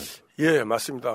제가 칭찬합시다를 1999년도에 사실은 이제 대박을 내고 한 1년 정도 쉬고 있었는데 그리고 이제 새로운 프로그램을 하나 기획을 할 때 진짜 저희 MBC 내외에서 특히 언론에서도 김영희 PD가 새로운 어떤 것을 가지고 나올까 하고 굉장히 기대를 했어요. 그러면서 이전에 양심냉장고 또 칭찬합시다와 같은 사회에 어떤 메시지를 던져주는 예능을 하지 않을까라고 저를 굉장히 압박해왔습니다. 그래서 그렇다면 정면 돌파하자. 그래 내 사회적으로 기여할 수 있는 예능을 하겠다. 그래가지고 느낌표라는 제목을 짓고 그 안에 코너를 5개를 만들었는데 5개를 전부 다 공익적인 아이템을 정해서 시작을 했습니다. 예, 그러니까 또 이제 그때쯤 되면은 믿고 보는 김영희 같아서 재미가 있거나 없건 봐준다 이런 느낌도 있었던 것 같아요. 예, 하여튼 그래도 사실은 이 시청자들이 즐거워해야 한다. 재미있어야 된다라는 사명감을 가지고 당시의 느낌표에는 그 당시에 가장 잘 나가는 개그맨 5명을 다 섭외를 했습니다. MC로. 그랬죠. 예. 그래서 신동엽 씨, 이경규 씨, 유재석, 김용만 전부 섭외를 해서 한 코너씩 맡겼죠. 예. 자, 그리고 여러분들 이 장면 한번 보실까요? 눈을 떠요. 여기 등장하는 인물이 여러분들 기억하시는 인물일 가능성이 높아요. 맞습니다. 벌써 잊어버리셨겠지만 원종건 씨라고. 네네. 나중에 논란으로 이제 나중에 총선 때 영입했다가 사퇴를 하긴 합니다만 이때 어머니 눈을 띄우는. 그러니까 시각장애인들 수술해주는 그런 코너였었네. 저 뒤에 앉아 계신 분이 어머니셨는데요. 어머니가 사실은 폐휴지를 주우러 다니시고 굉장히 고생을 하면서 저 어린 중학생 원정곤 씨를 키우고 있던 시절입니다. 근데 이제 원정곤 학생은 어려움에도 꿋꿋하게 공부 열심히 하고 어머니의 효도를 하고 하는 그런 모습이 굉장히 장하게 다가왔던 기억입니다. 예. 그러니까 어마어마하게 프로그램을 많이 하셨더라고요. 보니까 아시아라는 프로도 있었고 남북 어린이 알아맞히기 경연 이런 것도 하셨어요. 예. 제가 평양에 남북 방송인 대회가 있었는데 그 남측 대표로 처음 가게 되었을 때 양각도 호텔에서 5박 6일을 묵었는데 그 호텔에서 사실은 저녁을 먹고 나면은 그 밖으로 나올 수가 없었거든요. 그래서 이제 TV를 보게 되는데 조선중앙텔레비전이라고 딱 유일하게 채널이 한 채널만 나옵니다. 이제 그 채널을 할 수 없이 보게 되는데 보게 되다가 소학생 알아맞히기 경연이라는 프로그램을 보게 되는데 참 재밌는 거예요. 예. 무엇이 재미있었냐 하면 그들이 내는 문제들이 우리 초등학생들에게 가르치는 것과 굉장히 다른 그런 교육용 문제들을 많이 냈던 것 같아요. 실용적이거나 아니면 하여튼 그 당시 북한 사회에 필요한 것들, 그런 것들을 많이 문제를 내서 참 특이하다. 근데 또 신기한 건 그런 문제들을 학생들이 너무 잘 맞추는 거예요. 그래서 저런 걸 한번 한국으로 돌아가면 남조선에서 한번 해보는 게 어떤가? 이런 생각을 그 당시에 했었습니다. 예. 아까 거기서 이제 북한에 가면 쓰는 용어가 남한이라는 용어를 쓰고 남조선이라고 하더라고요. 그래서 이제 거기서는 이제 자연스럽게 남조선이라는 말을 쓰게 되죠. 북한의 정식 국호가 조선이니까요. 그렇죠. 어쨌건 이쯤 되면은 정말 착한 사람 증후군 아니냐. 이게 사실 쉽지는 않은데 원래는 지상파해야 될 일이죠. 자극적으로 안 만들고 공익적인 것 담보하면서도 얼만큼 재밌게 만드느냐. 이런 노력을 하셨던 분인 것 같고요. 그냥 예능만 하셨던 건 아니고요. 제 기억에 수면보기와에도 나중에 새롭게 다시 만들 때. 그때 아마 도루묵 여사가 등장을 하죠. 그래서 이경실 씨를 굉장히 그 당시에 저평가돼 있다는 PD로서 판단을 하고 이경실 씨의 재능을 한번 믿고 맡겨야 되겠다 해서 이제 코너를 만들고 네. 이경실 씨가 이제 스타들을 초대해서 재미있게 인터뷰를 하는 그런 코너를 만들었는데 네. 그게 이제 이경실 씨의 노력과 재능 그리고 저의 기획 이게 합쳐져 가지고 빵 터졌죠. 그래서 네. 굉장히 재미있는 코너가 됐었습니다. 그때 이경실 씨로부터 얻은 별명이 쌀집아씨. 맞습니다. 네, 쌀집아씨. 이경실 씨가 그 당시에 저 사람은 이제 새로운 PD인데 김영희 PD는 사실은 PD 같지가 않고 동네에서 쌀을 배달하는 아저씨처럼 수줍어하게 생겼네. 그래서 지금도 지금 쌀 배달 오신 줄 알았어요. 아, 누가 올라오시길래 네. 쌀 배달 오셨네. 자, 어쨌든 그런 아까 제가 말씀드린 것처럼 지상파 예능계의 마이다스에서 스타보다 스타가 돼버린 PD. 최근에 이제 극예보로는 이제 김태호 네. 정도가 있는데 사실 PD가 스타가 되면 안 되는 거잖아요. 근데 워낙 유명하신 분이어서 그래서 나중에 MBC PD협회장, 한국방송프로듀서연합회 회장까지 지내시고 2015년에 MBC를 퇴사하시는데 그 후로 뭐 하셨어요? 그때 이제 MBC를 나오게 된 이유가 새로운 시장에서 새로운 영역을 한번 개척해보고 싶다고 해서 서태한 것이 중국이라는 시장이었어요. 중국 가셨어요? 예. 거기서 프로그램 만드신 거예요? 예. 그래서 중국 시장에 가서 중국 자본의 투자를 받아서 중국 프로그램을 제작을 했습니다. 그래서 중국말로요? 예. 그러니까 중국 연예인을 섭외를 하고 중국 작가들과 함께 구성을 해서 중국 스텝을 통해서 녹화를 하고 중국에 방송을 한 거죠. 그래서 이제 처음에 방송을 했을 때 이제 이게 굉장히 잘 됐습니다. 잘 돼서 중국에는 약 52개의 채널이 경쟁을 하고 있는데 전국 방송이죠. 근데 이제 한 13억에서 15억 정도의 시청자가 보고 있고 근데 52개 중에 사실은 1등이나 1등에서 10등 뭐 이 사이를 탑 10에 든다는 건 굉장히 힘든 일인데 첫 방송에서 탑 5에 들었습니다. 예능 프로가 그 드라마, 예능, 스포츠 전부 통틀어서 탑 5에 드는 성적표를 받아들어서 상당히 성공한 케이스. 중국에서까지 해외 진출까지. 네. 중국 연예인들은 네. 한국 연예인들보다 훨씬 더 까다롭고 그냥 한마디로 얘기하면 신적인 존재다. 예. 이렇게 보여지는데 그런 그 중국 연예인들, 탑 연예인들하고도 굉장히 친하게 지낼 수 있는 그런 영광스러운 기회를 가진 적이 있습니다. 3년 동안. 알겠습니다. 자, 뭐 살아온 세월을 이렇게 한 10분 정도 요약을 해봤는데 그래도 또 새로운 일을 도전하게 되시는 이제 그 이야기를 한번 해보겠습니다. 그렇게 잘 나가던 PD가 갑자기 대선판에 등장을 해요. 레전드의 귀환 그래갖고 이재명 후보 캠프에 이제 홍보 소통 업무를 맡는 본부장으로 들어가시는 거잖아요. 네네네. 일단 며칠 안 되셨죠 지금? 거의 한두 달? 한 50일 정도 된 것 같습니다. 소감이 어떠세요? 너무 힘든 판에 모르고 들어왔다. 굉장히 힘든. 메커니즘이 다르죠. 메커니즘도 다르고 일단은 한시적인 판에 들어와서 이걸 앞으로 50일 안에 무엇인가를 해내야 된다는 이런 긴장감, 강박감, 내가 모르는 아주 여러 가지 그 부분들, 특히 이제 국회의원들이 굉장히 많잖아요. 그래서 이 선거 전에 모든 역량이 투입이 되는데 주로 이제 홍보소통본부에 요구하는 것들이 굉장히 많아서 그런 요구사항들을 조율하고 제가 무엇인가 하려고 하는 거에 대한 장애물을 설득하고 하는데 굉장히 힘이 많이 들고 노력을 많이 기울여야 되는 그런 형국입니다. 그건 아셔야 돼요. 그러니까 김영희 PD가 이재명 캠프에 왔다는 것 자체가 홍보 화제성 자체가 있잖아요. 근데 그 메커니즘을 익히는데 저는 사실 그 업무 맡으신 분들이 가장 모든 캠프에서 가장 부담을 느낄 거예요. 왜냐하면은 정책을 개발한다거나 뭐 이런 거는 즉각적으로 해왔던 업무를 하면 되는데 여기서 약간 좀 히트의 문제가 분명히 있어서 그러니까 생각지도 못한 곳에 분명히 히트가 터지는. 근데 이게 뭐가 터질지를 모르는 상황에서 맥 잡기도 그렇고 사실 또 솔직히 말씀드리면 언론에 기울어지는 환경도 있잖아요. 네, 있죠. 그런 것들이 있어서 아무리 해봐야 안 받아주면 결국 이제 우리 SNS나 이런 대한 미디어의 힘으로 또 끌어올릴 수밖에 없어서 그래서 나오신 거고요. 그러면 본인이 이제 아마 맥을 잡으셨을 것 같은데 뭘 해야 되겠다. 그러면 홍보 어떤 차별성 같은 걸 좀 찾아놓으신 게 있어요? 일단은 영상을 위주로 짧은 콘텐츠를 만들어서 젊은 세대에게 주로 다가가는 전략을 세워야 되겠다라고 판단을 했고요. 그리고 젊은 세대뿐만이 아니라 나이 든 어르신이나 하여튼 남녀노소 누구나 사실 영상에 사실은 친숙한 시대이기 때문에 영상을 통한 접근 그걸 시도 많이 하려고 합니다. 예. 그러니까 이재명 후보 자체를 좀 잘 모르시는 분들이 보면 뭔가 좀 까칠해 보이고 이런 측면이 있는데 사실 인간적인 면을 부각시키는 것도 굉장히 중요하거든요. 굉장히 중요한 게 아니라 사실 가장 중요하죠. 네. 왜냐하면 정책과 전략 이런 인물 대결에서는 사실은 이 양 진영이 사실 대동소이하다고 봅니다.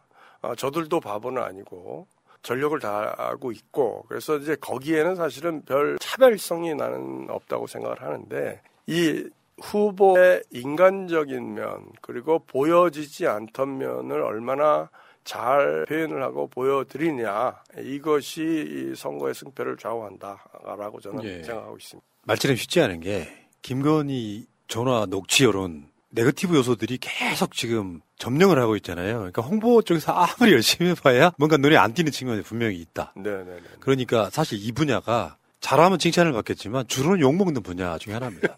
니들 뭐하냐 홍보 좀 잘해라. 네. 근데 홍보라고 하는 게 특별히 기획을 안 해도 언론이 호의적이면은 쉽게 되는 것이고요. 언론이 이제 뭔가 그런 이슈에만 꽂혀 있거나 또 어떻게 보면 이재명 후보가 차별당한다는 느낌이 우리한테 있거든요. 그러니까 그런 이슈들이 잘 올라오지 않는 측면도 분명히 있다는 것을 한번 보시고. 근데 벌써 이제 기획하신 게 몇 가지가 나왔어요. 네. 첫 번째를 뭘 하셨을까요? 크리스마스라는 계기에 주목을 해서 계기 특집을 첫 작품으로 크리스마스 캐롤을 뮤직비디오로 만들어야 되겠다 해서 두 부부를 출연을 시켜서 뮤직비디오를 만들었어요. 이거 좋았어요. 좋았는데. 그러니까 이게 신선하죠. 대선 후보가 부인과 함께 캐롤 부르고 하는 이 영상들은. 근데 궁금했던 게 이재명 후보 성격상 되게 부끄럽고 막 그 얼굴의 표정이 나타나더라고요. 어색한 게. 좀 더 자연스럽게 할 수는 없었나요?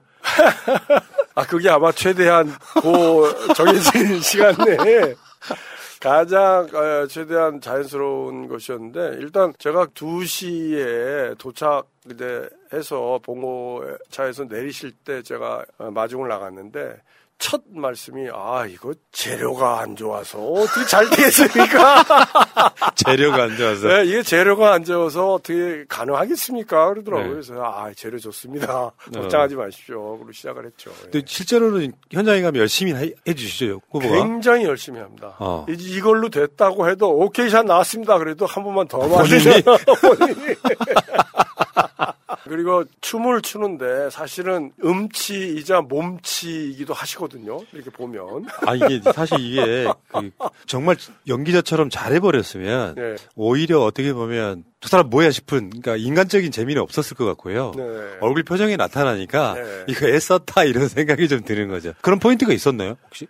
있습니다. 있고요. 중간에 수파를 가피를 해서 서로 이제 여성팀, 남성팀 해가지고 후보팀, 여사팀 해가지고 이제 댄스 배틀을 하는데 이쪽에서 한 동작을 하고 나면 이쪽에서 또 한 동작을 하고 서로 이제 배틀을 해야 되는데 후보가 그 동작을 못 하시는 거예요. 연습을 계속 시켜도 틀리고 오른발이 나와야 되는데 꼭 왼발이 나오고 막 이렇게 하셔가지고 몇 번의 NG를 내니까 이제 그 해영 여사가 여보 저희 가서 연습하고 와 지금 스태프들이 당신 때문에 고생하고 있잖아. 거기 가서 연습하시고 연습 다 한 다음에 오세요. 그러니까 또 진짜로 그래? 그런데 뒤에 가서 혼자 연습하시고 오시더라고요. 혼자 연습을 해요? 뒤에서. 우리 후보님 독특하시네. 그래서 하여튼 이렇게 해야 되는 거는 최선을 다해서 해내려고 하시는 모습, 그런 인상을. 아마도 그런 캐릭터라고 좀 보고요. 자, 이것도 꽤 히트를 했어요. 그래서 대충 여기저기 많이 영상에 나갔는데 한 100만 이상이 총합으로 나왔다고. 사람이 이런 게 있거든요. 원래 싫어하는 사람들은 그거 보고 좋아하지 않는데, 중간에 있는 분들. 우리야 어떤 모습이라도 다 예쁘죠. 근데 중간에 있는 분들이 이재명 재밌네. 뭔가 그런 느낌이 주는 데는 성공한 게 아니냐 이런 생각을 해요. 뮤직비디오를 이제 기획을 하게 된 게 사실은 이 코로나 시국에 국민들이 어려워하는데 뮤직비디오 요 한 편만이라도 보시고 즐거워하셨으면 좋겠다라는 의도를 가지고 시작을 했거든요. 그래서 이제 뮤직비디오가 끝난 부분에는 오늘 하루만큼은 좀 즐거우셨으면 좋겠다. 왜냐하면 크리스마스니까요. 라고 이제 멘트를 하고 뮤직비디오를 마쳤는데 이걸 보신 분들은 사실은 다 이제 즐거워하셨다고 생각을 합니다. 그리고 힐링됐다라는 그런 소감들이 상당히 많았습니다. 네, 즐거웠고요. 신선했고요. 처음 보는 장면이었고. 그게 홍보라는 게 그렇다니까요. 남들이 했던 거 하려고 하면 구태란 소리도. 뭔가 새로운 걸 찾아보려고 해도 또 이 지구상에 또 새로운 건 아니거든요. 네. 그게 이제 굉장히 고민하는 지점일 것 같고요. 네네네. 자, 그 다음에 이제 해돋이. 네네. 저는 이 기획 굉장히 신선했어요. 그러니까 사실 유튜브 같은 데 오면은 자극적 이슈가 조회수는 높지만 네. 의미를 두고 하는 거. 네. 요거는 우리 찐 지지자들이 굉장히 챙겨봐야 됩니다. 일부러라도. 네네. 크게 재밌을 수가 없잖아, 해돋이가. 네네네. 근데 그 해돋이를 한강에서 하는 해돋이라니 이게 굉장히 놀라운 일이었거든요. 네. 저기 즉 그 노들섬. 네네네. 노들섬에서 해돋이를 보겠다는 아이디어는 어떻게 나온 거예요?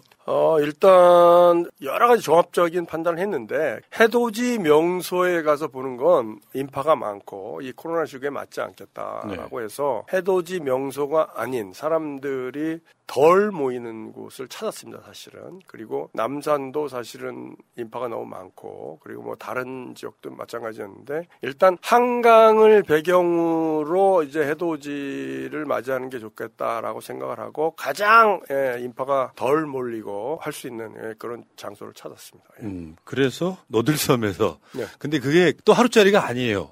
그러니까 네. 이게 또 지구 한 바퀴를 돌아서 부산까지 갑니다. 네네네. 그 부산에 또 해돋이를 또 해요. 네네. 요 아이디어는 홍보소통본부에서 제대로 그냥 푸시한 아이디어예요? 아니면 어쩌다 보니 그렇게 된 거예요? 제가 푸시를 했습니다. 그러니까 제가 사실은 이 아이디어를 공중파에서 한번 하려고 가지고 있던 아이디어입니다. 지구를 한 바퀴 돌아서 부산 가서 다시 만나. 반갑다 예. 해야. 예.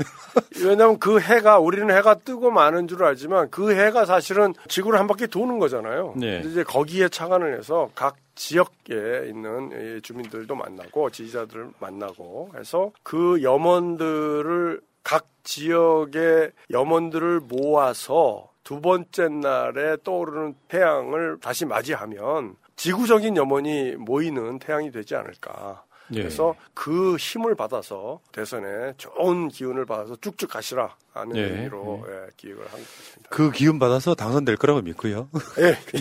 근데 대선이 지금 한 50일 정도 남았거든요. 그 해돋이가 사실 이틀 연속 아주 붉은 태양이 떠오르는. 맞아요. 예, 그 장면을 보기는 사실은 굉장히 힘든데. 날씨가 안 도와주면 못하는 거예요. 근데 이제 그 첫날 노들섬 거기도 3일 전까지는 흐려서 못 본다는 예보가 있어서 굉장히 걱정을 많이 했습니다. 그래서 그 전날까지도 제가 헌팅을 나가서 이거 내일 해 안 뜨면 어떡하냐 아마 이렇게 걱정을 하기도 했는데 하여튼 첫날 노들섬에서 해가 붉게 잘 떠오르는 걸 보고 이거는 된다 싶었는데 그 다음날 부산 다대포 해안에서도 해가 사실은 더 붉게 더 영롱하게 떠오르는 모습을 보고 이거는 정말 길조다라는 생각을 하게 됐습니다. 그러니까요. 그게 쉽지 않은데 네네. 저도 그걸 느꼈거든요. 이틀 연속 해가 뜨는 장면을 보네? 네. 뭔가 좋은 길조를 느끼는 거예요. 감사합니다. 자, 그리고요. 지금도 이제 기획이 홍보가 필요한 기획이 있어요. 네네. 그러니까 저는 우리 시청자나 지지자 여러분들한테 말씀드리고 싶은 게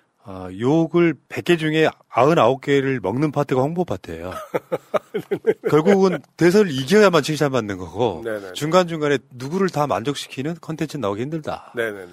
그런 면에서 이제 새롭게 기획하시는 게 있다고 들었거든요. 네네. 그게 뭘까요? 지금 제가 나는 가수다를 만들었잖아요. 예. 그래서 이제 나는 가수다를 패러디를 해서 나도 가수다라는 걸 만들어서 본인을 패러디하는. 그 표절 아니에요? 자기 표절? 그러니까요. 사실은 자기 표절이나 자기 복제하는 것조차도 저는 잘 싫어하는데 이번에는 사실은 좀 해야 되겠다고 판단을 한 게 나도 가수다 앞에 불만을 노래해라는 타이틀을 붙였습니다. 그래서 불만을 노래해 나도 가수다. 그래서 불가수. 예. 그래서 이제 불가수라고 만들었는데 불만사항이 사회에 대한 아니면 조직에 대한 이런 불만사항들이 꽤 있을 텐데 그걸 불만을 말로 하지 말고 노래에 담아서 좋아하는 노래를 개사를 해서 그걸 노래를 통해서 하면 훨씬 더 전달력이 강하고 재치도 있을 뿐더러 재미와 메시지를 한꺼번에 다 줄 수 있다라고 판단을 해서 이제 녹아바라는군요.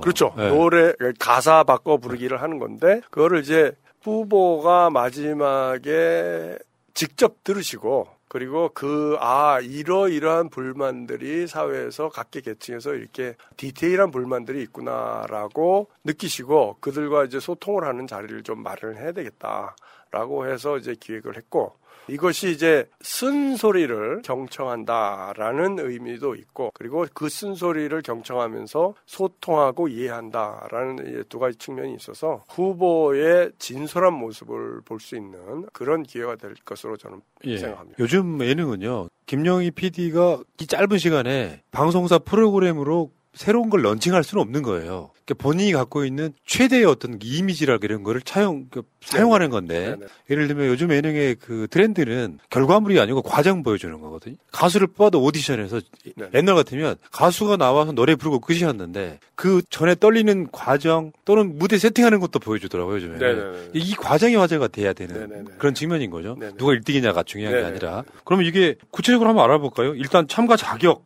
참가 자격은 누구나 대한민국 국민이면 누구나 참가할 수 있습니다. 누구나. 그리고 여기 윤석열 씨도 상관없나요? 왜냐하면 누구나니까. 윤석열 후보보다는 이준석 씨 환영합니다. 그러네. 누구나. 아무나 다. 다음에 언제까지? 이번 주 일요일 밤 12시까지입니다. 23일까지 받고. 다음에 22일부터 1월 24일, 22년 1월 24일 12시에 준결승 진출을 발표하는데 혹시 뽑는 기간도 있나요? 아니면은 그건 일종의 서류로 대체하는 거예요? 영상을 보고 보내온 영상? 네, 보내온 영상을 보고 25곡을 선정을 합니다. 그 실제로는 여기서부터는 준결승, 결승 무대는 지금 뭐 1월 25일, 1월 27일 하게 되는데 중계를 해 주시는 거죠. 25일 거는 영상으로 대체해서 중계할 거리는 없고요. 사실은. 근데 이제 27일은 중계합니다. 27일 그 결선 무대. 그러니까 여기 이재명 후보가 직접 나오신다면서요? 네, 나옵니다. 심사위원으로. 심사위원장이십니다. 이걸 접수하는 방법 위에 있죠, 여러분? 카카오톡 들어가서 불가수 또는 불만을 노래해 나도 가수다. 친구 찾기 후 영상을 올리면 되고요. 거기다 올려주면 돼요. 1절만 노래 가사 바꿔 불러서 예를 들면 뭐 지금 많죠. 뭐 청년들 입장에서 왜 우리는 일자리가 없나? 일자리를 만들어줘를 다른 노래 가사를 바꿔서 불러주시면 되는 거예요. 자기가 좋아하는 18번이라고 그러죠. 그 18번을 가지고 노래를 바꿔도 좋고 자기가 생각하는 것에 어울리는 뭐 댄스곡이나 랩을 통해서 해도 되고요. 그래서 지금은 사실은 심사 기준이 있는데요. 심사 기준을 보시면 개사 내용이 50점입니다. 개사 가창력보다? 내용. 그리고 나중에 보면 가창력은 배점 기준에 없습니다. 그래요? 노래를 못 노래가 해냅니다. 중요해? 그리고 이제 30점짜리 노력 점수가 있는데 얼마나 노력을 해서 두 분이나 세 분이 나왔을 때 서로 합을 맞추는가 이런 것도 많이 퍼포먼스에 대한 노력도 보고요. 그다음에 이제 그래도 이제 노래이기 때문에 음악성은 좀 고려를 해야 되겠다. 근데 음악성 중에 가창력은 없습니다. 가창력은 없는 경연이고요. 카톡이 아니셔도요. 메일도 접수받고 있는데요. 파이어싱어 불가수 파이어싱어 202 @gmail.com 파이어싱어랍니다, 여러분. 재밌네. 불개미도 아니고요, 불가수. 불가수. 하여튼 젊은 남녀노소 아주머니 아저씨도 괜찮고 학생들도 괜찮고 젊은이도 괜찮고 하여튼 많이 참여를 해주시면. 참여해 주실수록 사실은 이 나도 가수다는 성공할 것이고 이 후보가 우리 후보가 빛날 것이다, 돋보일 것이다 생각을 하시고요. 내 한 몸 바쳐서 내 노래 하나 바쳐서 이 후보를 위해서 나도 기여를 하겠다 하시는 분들은 정말 적극적으로 참여해 주시길 바라겠습니다. 뭐 제가 소문 듣자니까 지금 벌써부터 많은 분들이 몰리고 있다고. 전 그렇게 들었고요. 자, 개사 내용이 50점, 노력 점수 30점, 음악 점수는 20점인데 사실상 안 보신답니다. 뭐 심사위원은 또 누가 있을까요? 그래서 25곡을 심사할 때는 사실은 그 음악 점수를 안 보기 때문에 저도 참여를 하고요, PD가. 그리고 우리 그 컨텐츠 그룹장에 시인이 한 분 계십니다. 최광석 시인이라고. 최광석 시인 제가 한번 옛날에 인터뷰한 적 있어요. 그러세요? 그 시인도 왜냐하면 이제 개사 내용을 봐야 되기 때문에 굉장히 센스가 뛰어나신 작가적 감수성이 대단하신 분이시죠. 최광석 씨. 그리고 제작하는 PD도 와, 그렇군요. 이렇게. PD도 참여를 해서 이제 25곡을 선정하게 되고요. 그래서 그 중에서 이제 25곡 중에 결선에 진출할 6곡을 선정을 하는데 그 6곡을 선정을 하게 되면 그 6곡을 무대에 올립니다. 그래서 무대에 올려서 심사위원들 앞에서 퍼포먼스 노래를 부르게 되는데 그때 이제 심사위원들 3분이 앉아 계시는데요. 그때 이제 심사위원장이 우리 이재명 후보님이시고. 심사위원장. 캐롤 볼 때 그렇게 막 개먼쩍 하셨던 바로 그분. 예. 그래서 그 노래 가사 내용을 듣고 그분들과 소통을 하면서 이제 점수를 주실 거고요. 그리고 그 옆에는 이제 개사한 내용에 대한 평가를 우리 정철 카피라이터가 정철 카피라이터께서 이제 개사한 내용을 가지고 평가를 해주실 것이고 최근에 나를 위해 이재명 바로 그거 하셨던 바로 그분이시죠? 예, 앞으로 제대로 나를 위해 이재명 정카피의 작품이라고 보시면 됩니다. 예. 자 그리고 강화달님이라고 그 가수분이 있는데 신촌블루스 그 가수분도 나오셔서 음악성 20점에 대한 평가를 해주시게 됩니다. 저는 이게요 그 음악성 거의 안 보신다 그랬으니까 네네. 가사가 이재명 후보를 욕하는 것도 괜찮다. 그렇죠. 요즘은 그게 추세잖아요. 네네네. 나를 욕하는 거를 심사위원석에서 허허 웃으며 들어줄 때 네네네. 느끼는 그 매력이 있어갖고 이재명 후보 마음에 안 드는 거 갖고 나오셔도 됩니다. 불만을 얘기하는 거. 깜짝 놀라서 이게 당황하는 모습을 좀 보고 싶어요. 그리고 이제 그런 아주 강한 대사가 나왔을 때 센 대사에 어떻게 반응을 하시는가 그것도 한번 보고 싶습니다. 예. 그럼 칭찬은 안 되나요? 불만을 노래하는 건데. 예, 아니 불만을 얘기하다가 소망으로 이제 넘어갈 수도 있죠. 그럼 자기 스킬이다. 예, 자기의 스킬입니다. 그런 그 가사는 최강석 시인이 굉장히 유심하게 보겠네요. 이거 센스 있네 이런 거. 그렇죠. 예. 제가 아까도 말씀드린 것처럼 이게 요즘에는 과정이에요, 과정. 결론만 딱 갖고 얘기하는 게 아니라 또 실제로 예전에 정치인들한테 칭찬만 했는데 지금은 이렇게 좀 불만도 이야기하고 당황하면서도 그걸 받아주는 후보의 모습의 사람들이 감동하는 거라서. 네. 제가 사실은 이 심사위원장으로 모시는 사실 숨은 의도가 그런 모습을 보기 위해서입니다. 그러니까 정말로 이 노래에 대한 정보는 사전에 안 드리거든요. 그러니까 이제 그 자리에서 처음 들으시는 건데 그럴 때 이 표정의 변화나 모습 이게 어떻게 나타날까라는 궁금증도 있습니다. 사실은. 재밌겠는데. 이게 이제 어떤 분들이 연기를 내주셔야 돼요. 네네네. 근데 사실 이런 거 있잖아요. 선거 이기 때문에 상품 같은 걸 못 주는 거 아닙니까? 예, 그래서 저희는 이제 간단한 트로피를 제작을 해서 본선에 올라간 6분에게는 트로피를 드릴까 생각을 했는데 이것도 이제 기부 행위에 걸려서 안 된다. 이게 선거법에 안 된다. 소촉이 된다 하고 해서 아이디어를 통해서 궁여지책으로 나온 게 사실은 꽤 괜찮은 게 나왔습니다. 뭡니까? 1회 이재명 후보 동행권. 식사권도 괜찮을 것 같고. 예, 나 식사하는데 이쪽으로 와 주시라. 그럼 오셔야 돼요. 예, 아니면 또 내가 어느 모임에 가는데 거기에 같이 가야 되겠다. 그럼 같이 가셔야 됩니다. 메타버스를 가는데 뭐 강원도를 가는데 같이 가는 거. 예. 같은 차 안에서. 본인이 그 동행을 해도 좋고 자기가 가는 곳에 동행을 해달라고 요청을 해도 좋고. 대선 끝나고요? 당선 되고요? 3월 9일까지로 제한을 해놨습니다. 요거 좋다. 예. 신선한 아이디어. 네네. 전혀 법적인 문제가 없겠는데요. 네네. 자, 그러니까 홍보소통본부에서 뭔가를 열심히 해요. 근데 뭐랄까 많은 분들은 잘 모르죠. 왜냐면은 다시 말씀드리지만 언론 지형이 그 홍보 컨셉 그대로 받아주지 않기 때문이거든요. 그렇다 보니까 홍보소통본부가 뭘 하는지를 잘 모르는 경우가 꽤 많고 우리 쪽 채널들 와야 캐롤이 나오고 있고 해돋이가 나오고 있고 이런 거구나 이렇게 생각을 하시는 게 아닌가 싶고요. 자, 어쨌건 불가수 이야기는 여기까지 하겠습니다. 김영희 쌀집 아저씨의 고민 한번 이야기 한번 해볼 텐데 홍보소통본부가 정식 명칭이긴 하지만 그냥 김영희 씨 센터?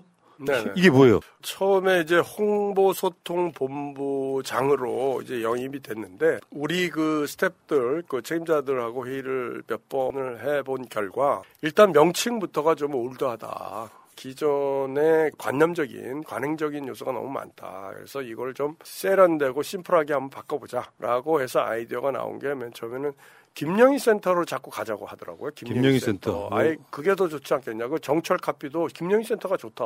그걸로 갑시다라고 얘기하는데 제가 이제 하루만 더 고민을 하게 해달라고 해서 아이디어가 나온 게 그 김영희하고 센터 사이에 C를 넣자. C가 우리 한글로 얘기하면 누구누구 씨, 누구누구 씨 하는 존칭의 의미도 있고 영어로 얘기하자면 뭐 크리에이티브, 커뮤니케이션스, 코퍼레이션, 뭐 챌린지, 뭐 좋은 거는 다 집어넣을 수 있으니까 그 C로 가자. 그래서 동의를 얻어서 김영희 C 센터로 이제 개명을 했습니다. C가 참 많네요. 그러니까 네네네. 체인지, 변화 이런 것도 있고.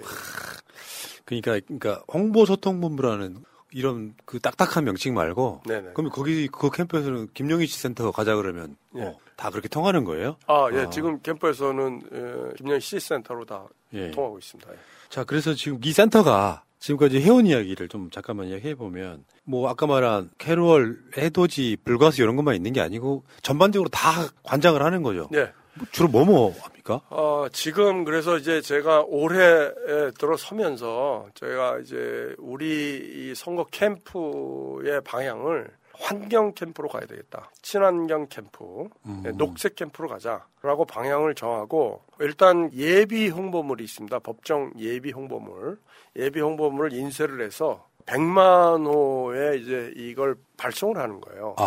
그래서 그게 한 12페이지에서 16페이지 정도 되는 예비 홍보물을 인쇄를 해서 그걸 이제 100만 호에 이제 발송을 하는데 그게 관행입니다. 그리고 아마 다른 캠프들은 아마 그걸 할 것 같아요. 인쇄를 해서. 근데 제가 그걸 안 하겠다고 선언을 했습니다. 그냥 돈만 들어간다. 그게 이제 발송하는 비용이 한 10억 정도 든다고 하는데 제작하고 발송하는 게.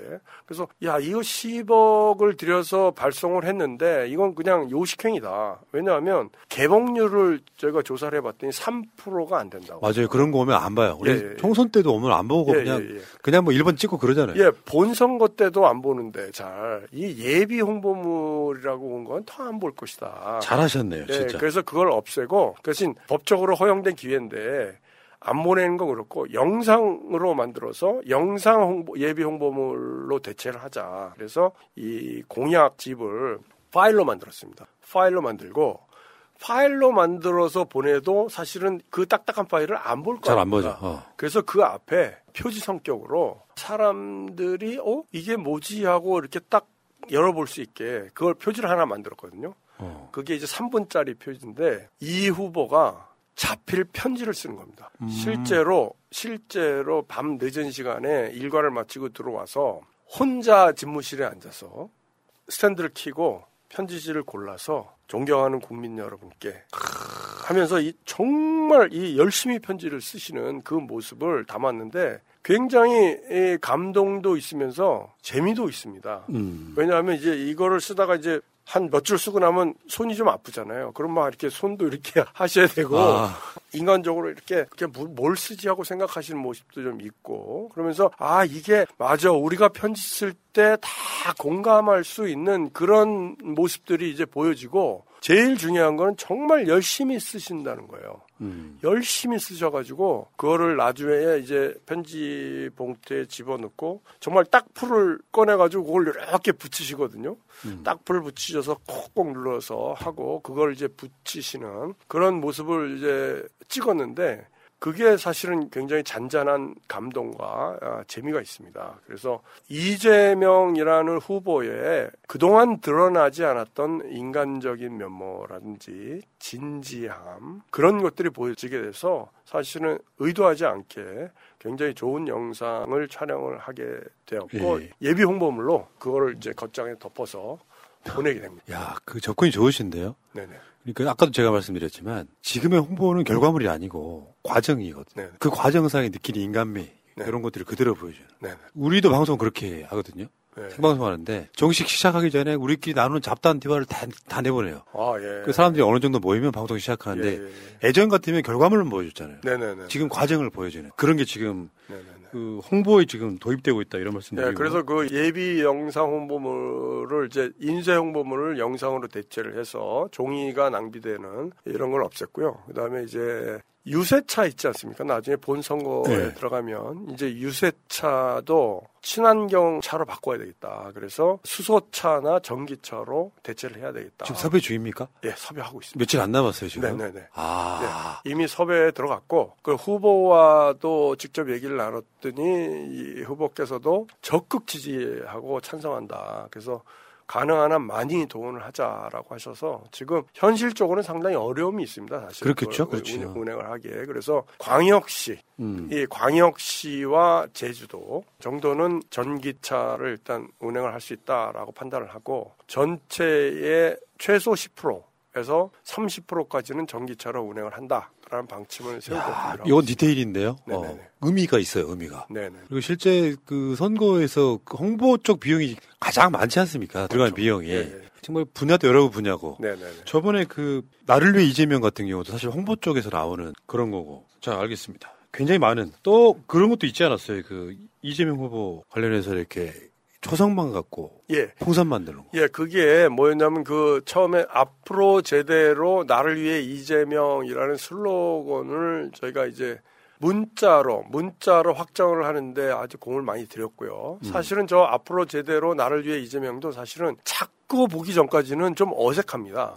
근데 이제 저거를 사실은 확신을 가지고 밀어붙여서 지금은 사실은 입에 있고 굉장히 좋은 슬로건이 됐다고 판단을 합니다. 예. 근데 이제 저런 문자를 어떻게 비주얼로 표현을 하느냐. 고심 끝에 선거 디자인 혁명을 해보자. 그래서 그동안에는 사실은 각 진영별로는 색깔을 정해서 그 색깔을 아주 딱딱하게 하는 표현들을 그 디자인해 왔거든요. 그렇죠. 파란색만 뭐 이렇게. 예, 파란색이면 파란색, 빨간색이면 빨간색 뭐 해가지고 굉장히 심플하면서도 딱딱한 이미지의 그 비주얼 작업을 했는데 이번에는 사실은 우리가 VI 작업이라고 Virtual Identity라고 VI 작업을 다시 하자.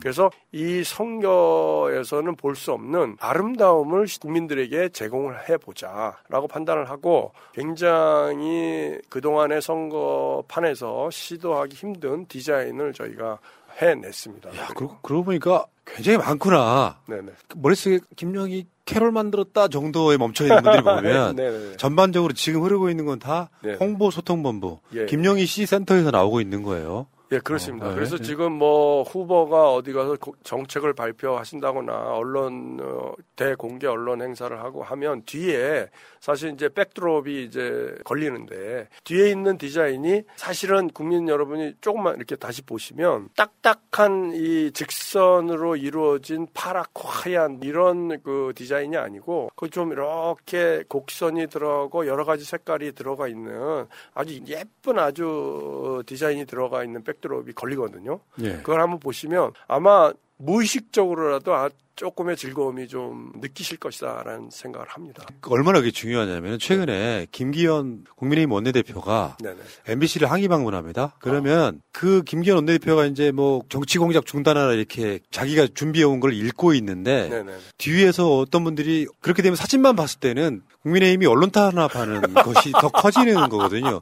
그 뒤에 사진이라고 하는 게 한 컷이라는 게 뒤에 백드롭 같은 것들이 그런 식으로 작동을 하는데 굉장히 세밀하게 작업을 해야 되는 거잖아요. 거부감 안 들고 자연스럽게 굉장히 중요한 부분인 거죠. 예, 그래서 그동안은 사실은 디자인이라고 할 수 없는 디자인을 해왔는데 이번에는 사실은 전문가를 접촉을 했습니다. 디자인 전문가. 그래서 작년에 세계 3대 디자인 어워드가 있는데 if 어워즈라고요. 근데 이제 거기서 본상을 3개를 한꺼번에 거머쥔 아주 실력파 디자이너가 있습니다. 그 디자이너를 접촉해서 저희의 디자인을 의뢰를 하고 서로 소통을 하면서 이제 디자인을 만들었죠. 거기서 탄생한 것이 이제 지금의 디자인인데 그분이 사실은 그 모티브를 얻은 게 풍선입니다. 풍선. 풍선을 통해서 우리의 이 희망, 풍선이 가지고 있는 메타포가 이제 희망이지 않습니까? 희망, 그리고 말랑말랑한 부드러움, 뭐 이런 것인데, 그 풍선을 이재명의 이 초성, 이응과 지읒과 지읒의 풍선을 만들어서, 디자인에 활용을 한 거예요. 저기 이제 나와 있는 게 지읒, 미음, 이응이거든요. 그래서 이재명이라는 메타포고, 그래서 그거를 색상도 좀 이렇게 저 부드러운 색상을 여러 가지를 사용을 하고 말랑말랑하게 만들어서 미적인 확률을 할 수 있게 저희가 만들었습니다. 제가 그렇지 않아 초성 이야기를 한 몇 달 전에 한 적이 있는데 네네네. 이재명 초성을 거꾸로 한 문재인이에요. 그러니까 어떤 이런 그 상징성들이 분명히 있어서 나중에는 분명히 그게 이렇게 아마 이미지로 나오는 때가 분명히 올 거라고 생각이 들고요. 그래서 이것도 사실은 기존의 이제 명함인데 명함이 이렇게 딱딱한 명함이었거든요. 근데 이렇게 바뀌었습니다. 명함을. 명함을 이렇게 바꿔서 굉장히 정말 이렇게 갖고 싶은 예쁜 명함으로 바꿨거든요. 그러니까 이제 이거를 이제 그동안 이걸 드리다가 이거를 드리면 받는 사람들 어머 예쁘다 어떻게 그런 반응이 나오니까 어머 예쁘다. 꼭 어머가 들어가야 됩니까? 나도 바꿔주세요 막 이렇게 하니까 중요하죠. 굉장히 중요한 작업을 이제 제가 국민의힘 정치인 명함을 한번 봤는데 아직도 궁서태요. 참. 자, 그런데 저는 이제 김영희 PD께서 MBC에 있을 때 아이들한테 밥을 차려줬던 프로그램 하자. 네네네. 아침밥 먹자 이런 게 있었어. 그러니까 그리고 또 오토바이 타는 아이들한테 얘들아 헬멧 쓰자. 이런 것도 있었단 말이에요.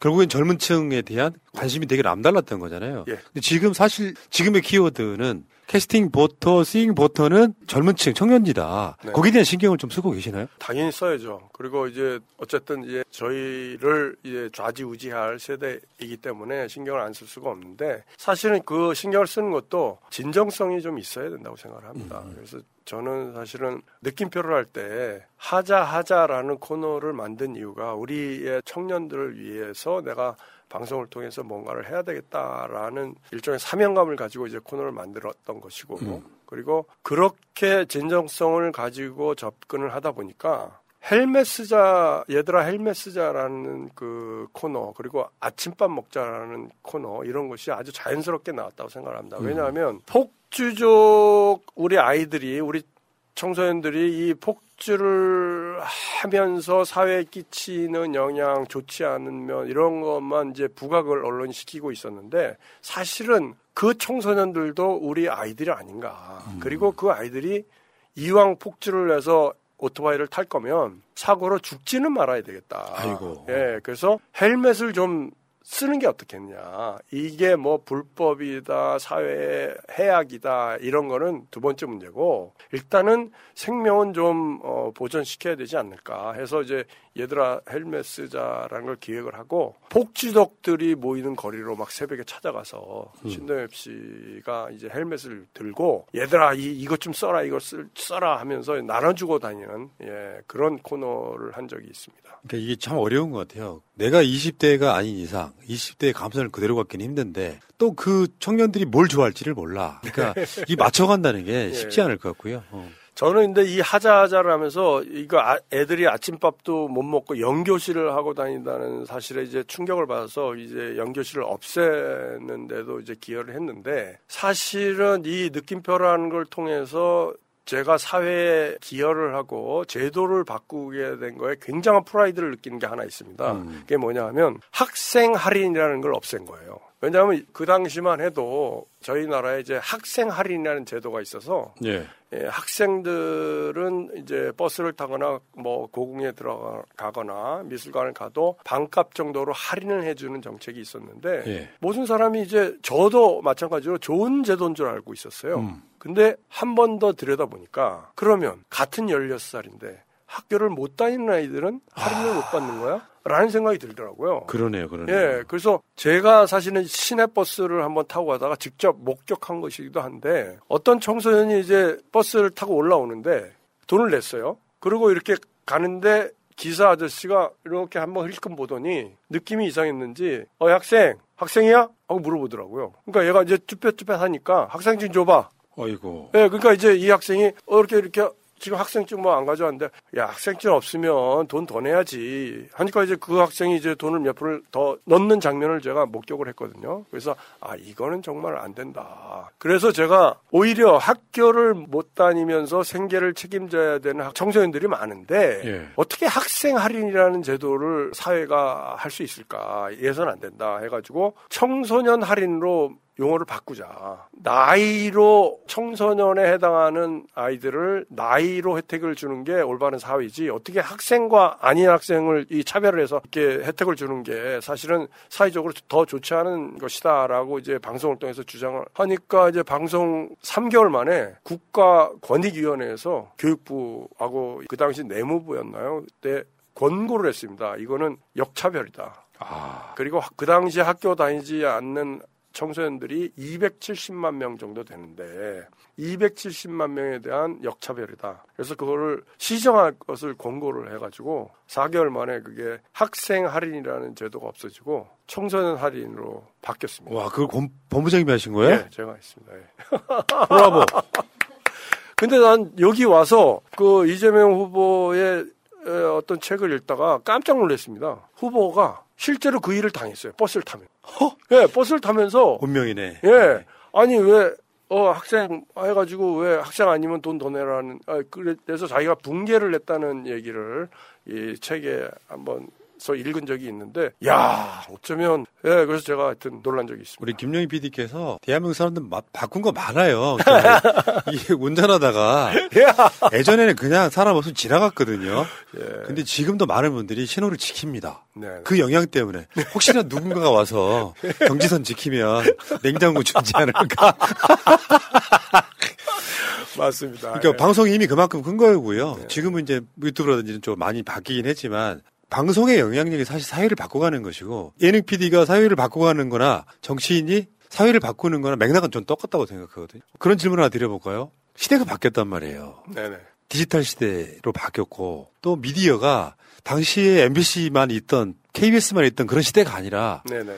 유튜브 같은 데서도 그만큼 영향력을 가지려고 노력하는 그런 시기란 말이에요. 네네. 그러니까 이런 지점들의 고민은 또 훨씬 더 많을 것 같은데. 훨씬 많죠. 그리고 제가 2년 전까지만 해도 이제 MBC의 경영진으로 있었는데 그 당시에 제가 그걸 아주 절실하게 느꼈습니다. 왜냐하면 광고주들의 돈이 어디로 가느냐를 보면 알거든요. 근데 이제 1년을 결산을 해보니까 지상파, 공중파와 종편이라는 이제 이 큰 매체로 가는 돈보다 유튜브를 포함해서 디지털로 가는 이 광고주들이 사용하는 돈이 훨씬 많더라고요. 아, 그래요? 넘어섰습니까? 네, 이미 넘어섰어요. 그래서 6대4 정도로 디지털 쪽에 광고주들의 이제 광고료가 그쪽으로 넘어가고 있는데 그걸 보면 일단 우리가 어떤 매체에 집중을 해야 되는지는 이제 답이 나오는 것 같고요. 그래서 지금 사실은 제가 홍보 소통 이거를 하면서도 사실은 디지털 쪽의 영상에 주력을 하고 있는 편입니다. 예. 그렇죠. 지금 아까도 말씀하신 것처럼 선거 홍보물도 사실 다 그 디지털용에 가까운 거죠. 네네. 알겠습니다. 소확행도 거기서 만들어요? 예, 소확행도 저희가 쇼츠와 카드 뉴스 이걸 다 저희가 만들고 있습니다. 야, 그러면 사실상 우리가 알고 있는 전부인데요? 그러니까 이제 잘 모르시는 분들이 야, 김영희 영입해서 뭐 하냐? 근데 다 그게 여러분들이 받아보고 있는 게 다 그런 쪽에 가깝다. 알겠습니다. 지금 저번에 그 국민의힘 이준석 대표가 상임 선대위원장하고 맡았던 곳이 바로 홍보 본부장 이거였잖아요. 네네. 그러니까 사실은 선거에서 홍보가 절반이다가 아니라 어떻게 보면 전부다라고 보는 것도 사실 맞거든요.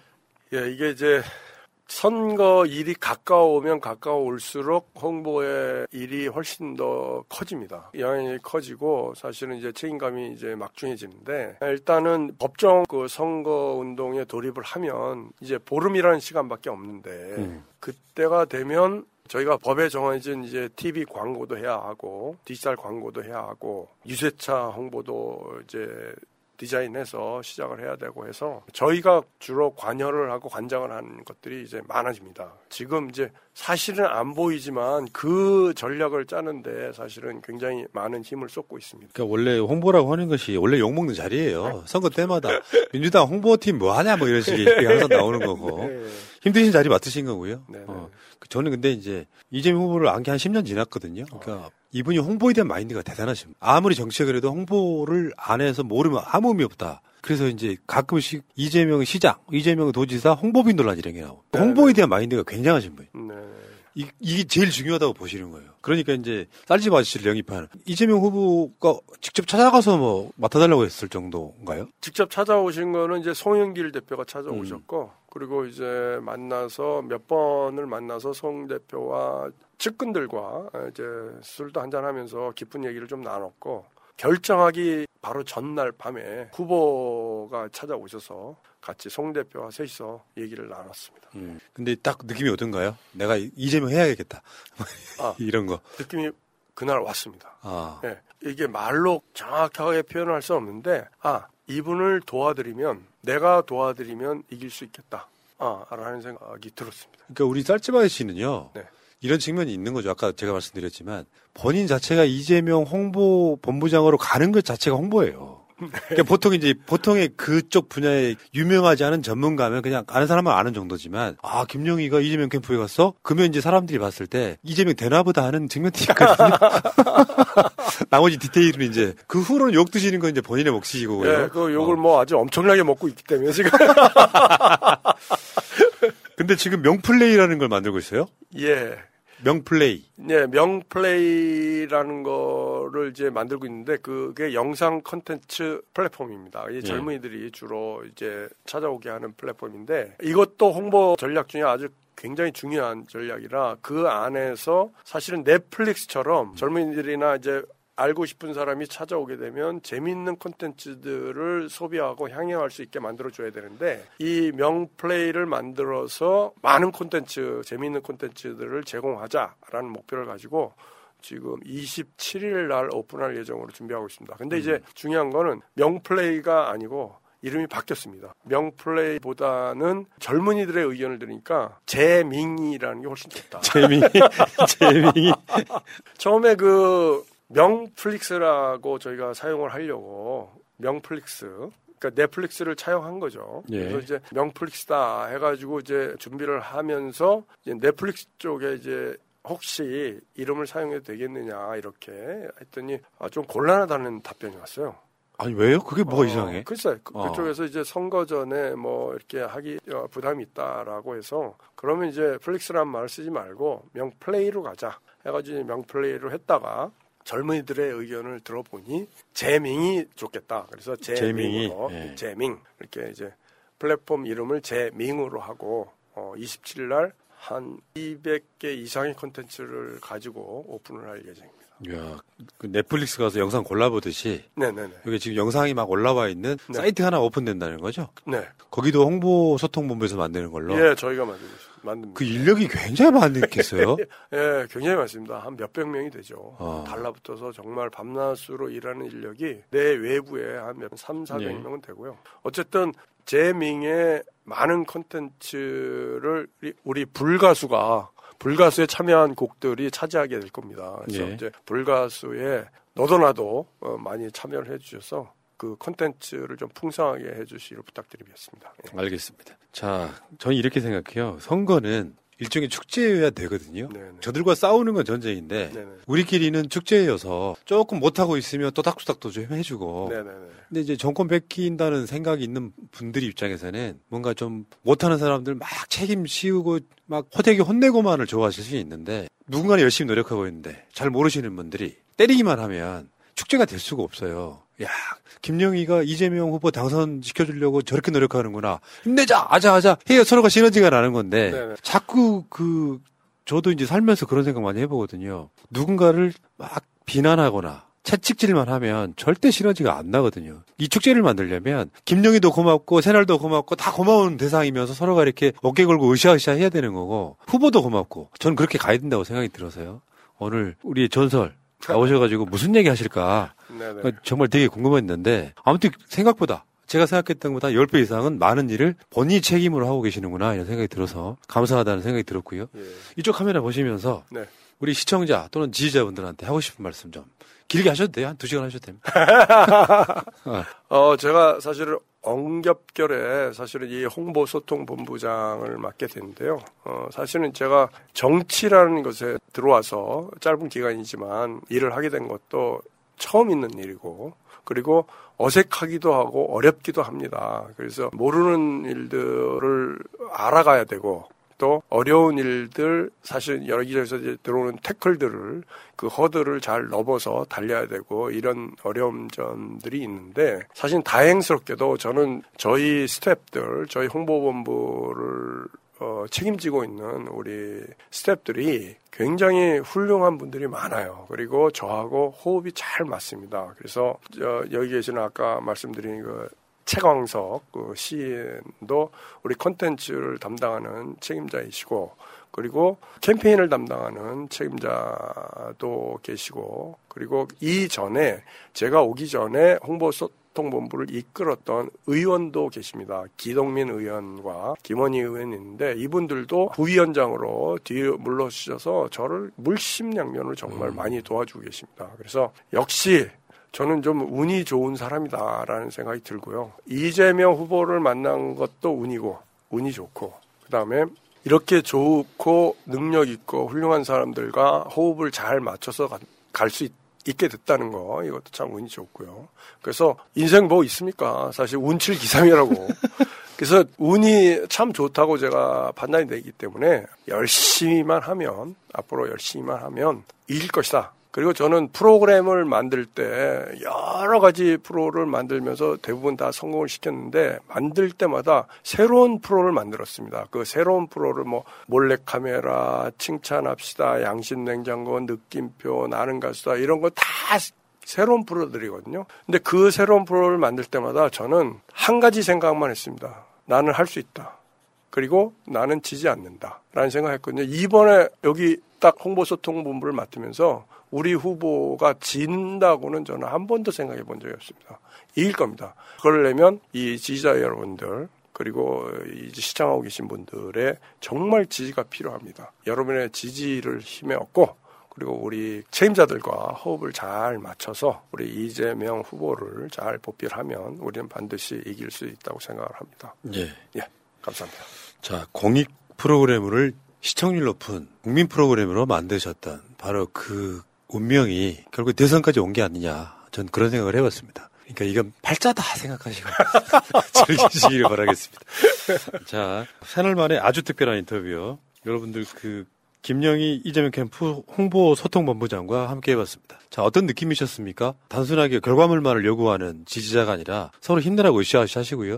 오늘의 핵심 결론 중에 하나, 불만을 노래해. 나도 가수다. 불가수. 많은 분들이 노래 못하셔도 된다니까 가사만 좋으면 무조건 상 타고요.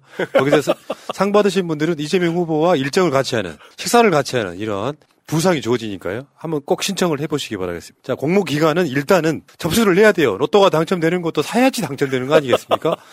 되고 안 되고를 떠나셔갖고 공모 기간은 23일까지. 23일 23시 59분까지. 자, 공모를 한번 해보시기 바라겠습니다. 이재명 후보 한번 동행 한번 해보실 생각 없으십니까? 자, 여러분, 이재명 캠프 홍보소통본부를 열심히 한번 우리가 밀어줘 봤으면 좋겠습니다. 우리 쌀집 아저씨 김영희 본부장과 함께 했습니다. 고맙습니다. 네, 고맙습니다. 여러분 나가시기 전에 좋아요 꼭 눌러주세요. 완전한 대한민국 문재인과 손잡고 다시 하는 우리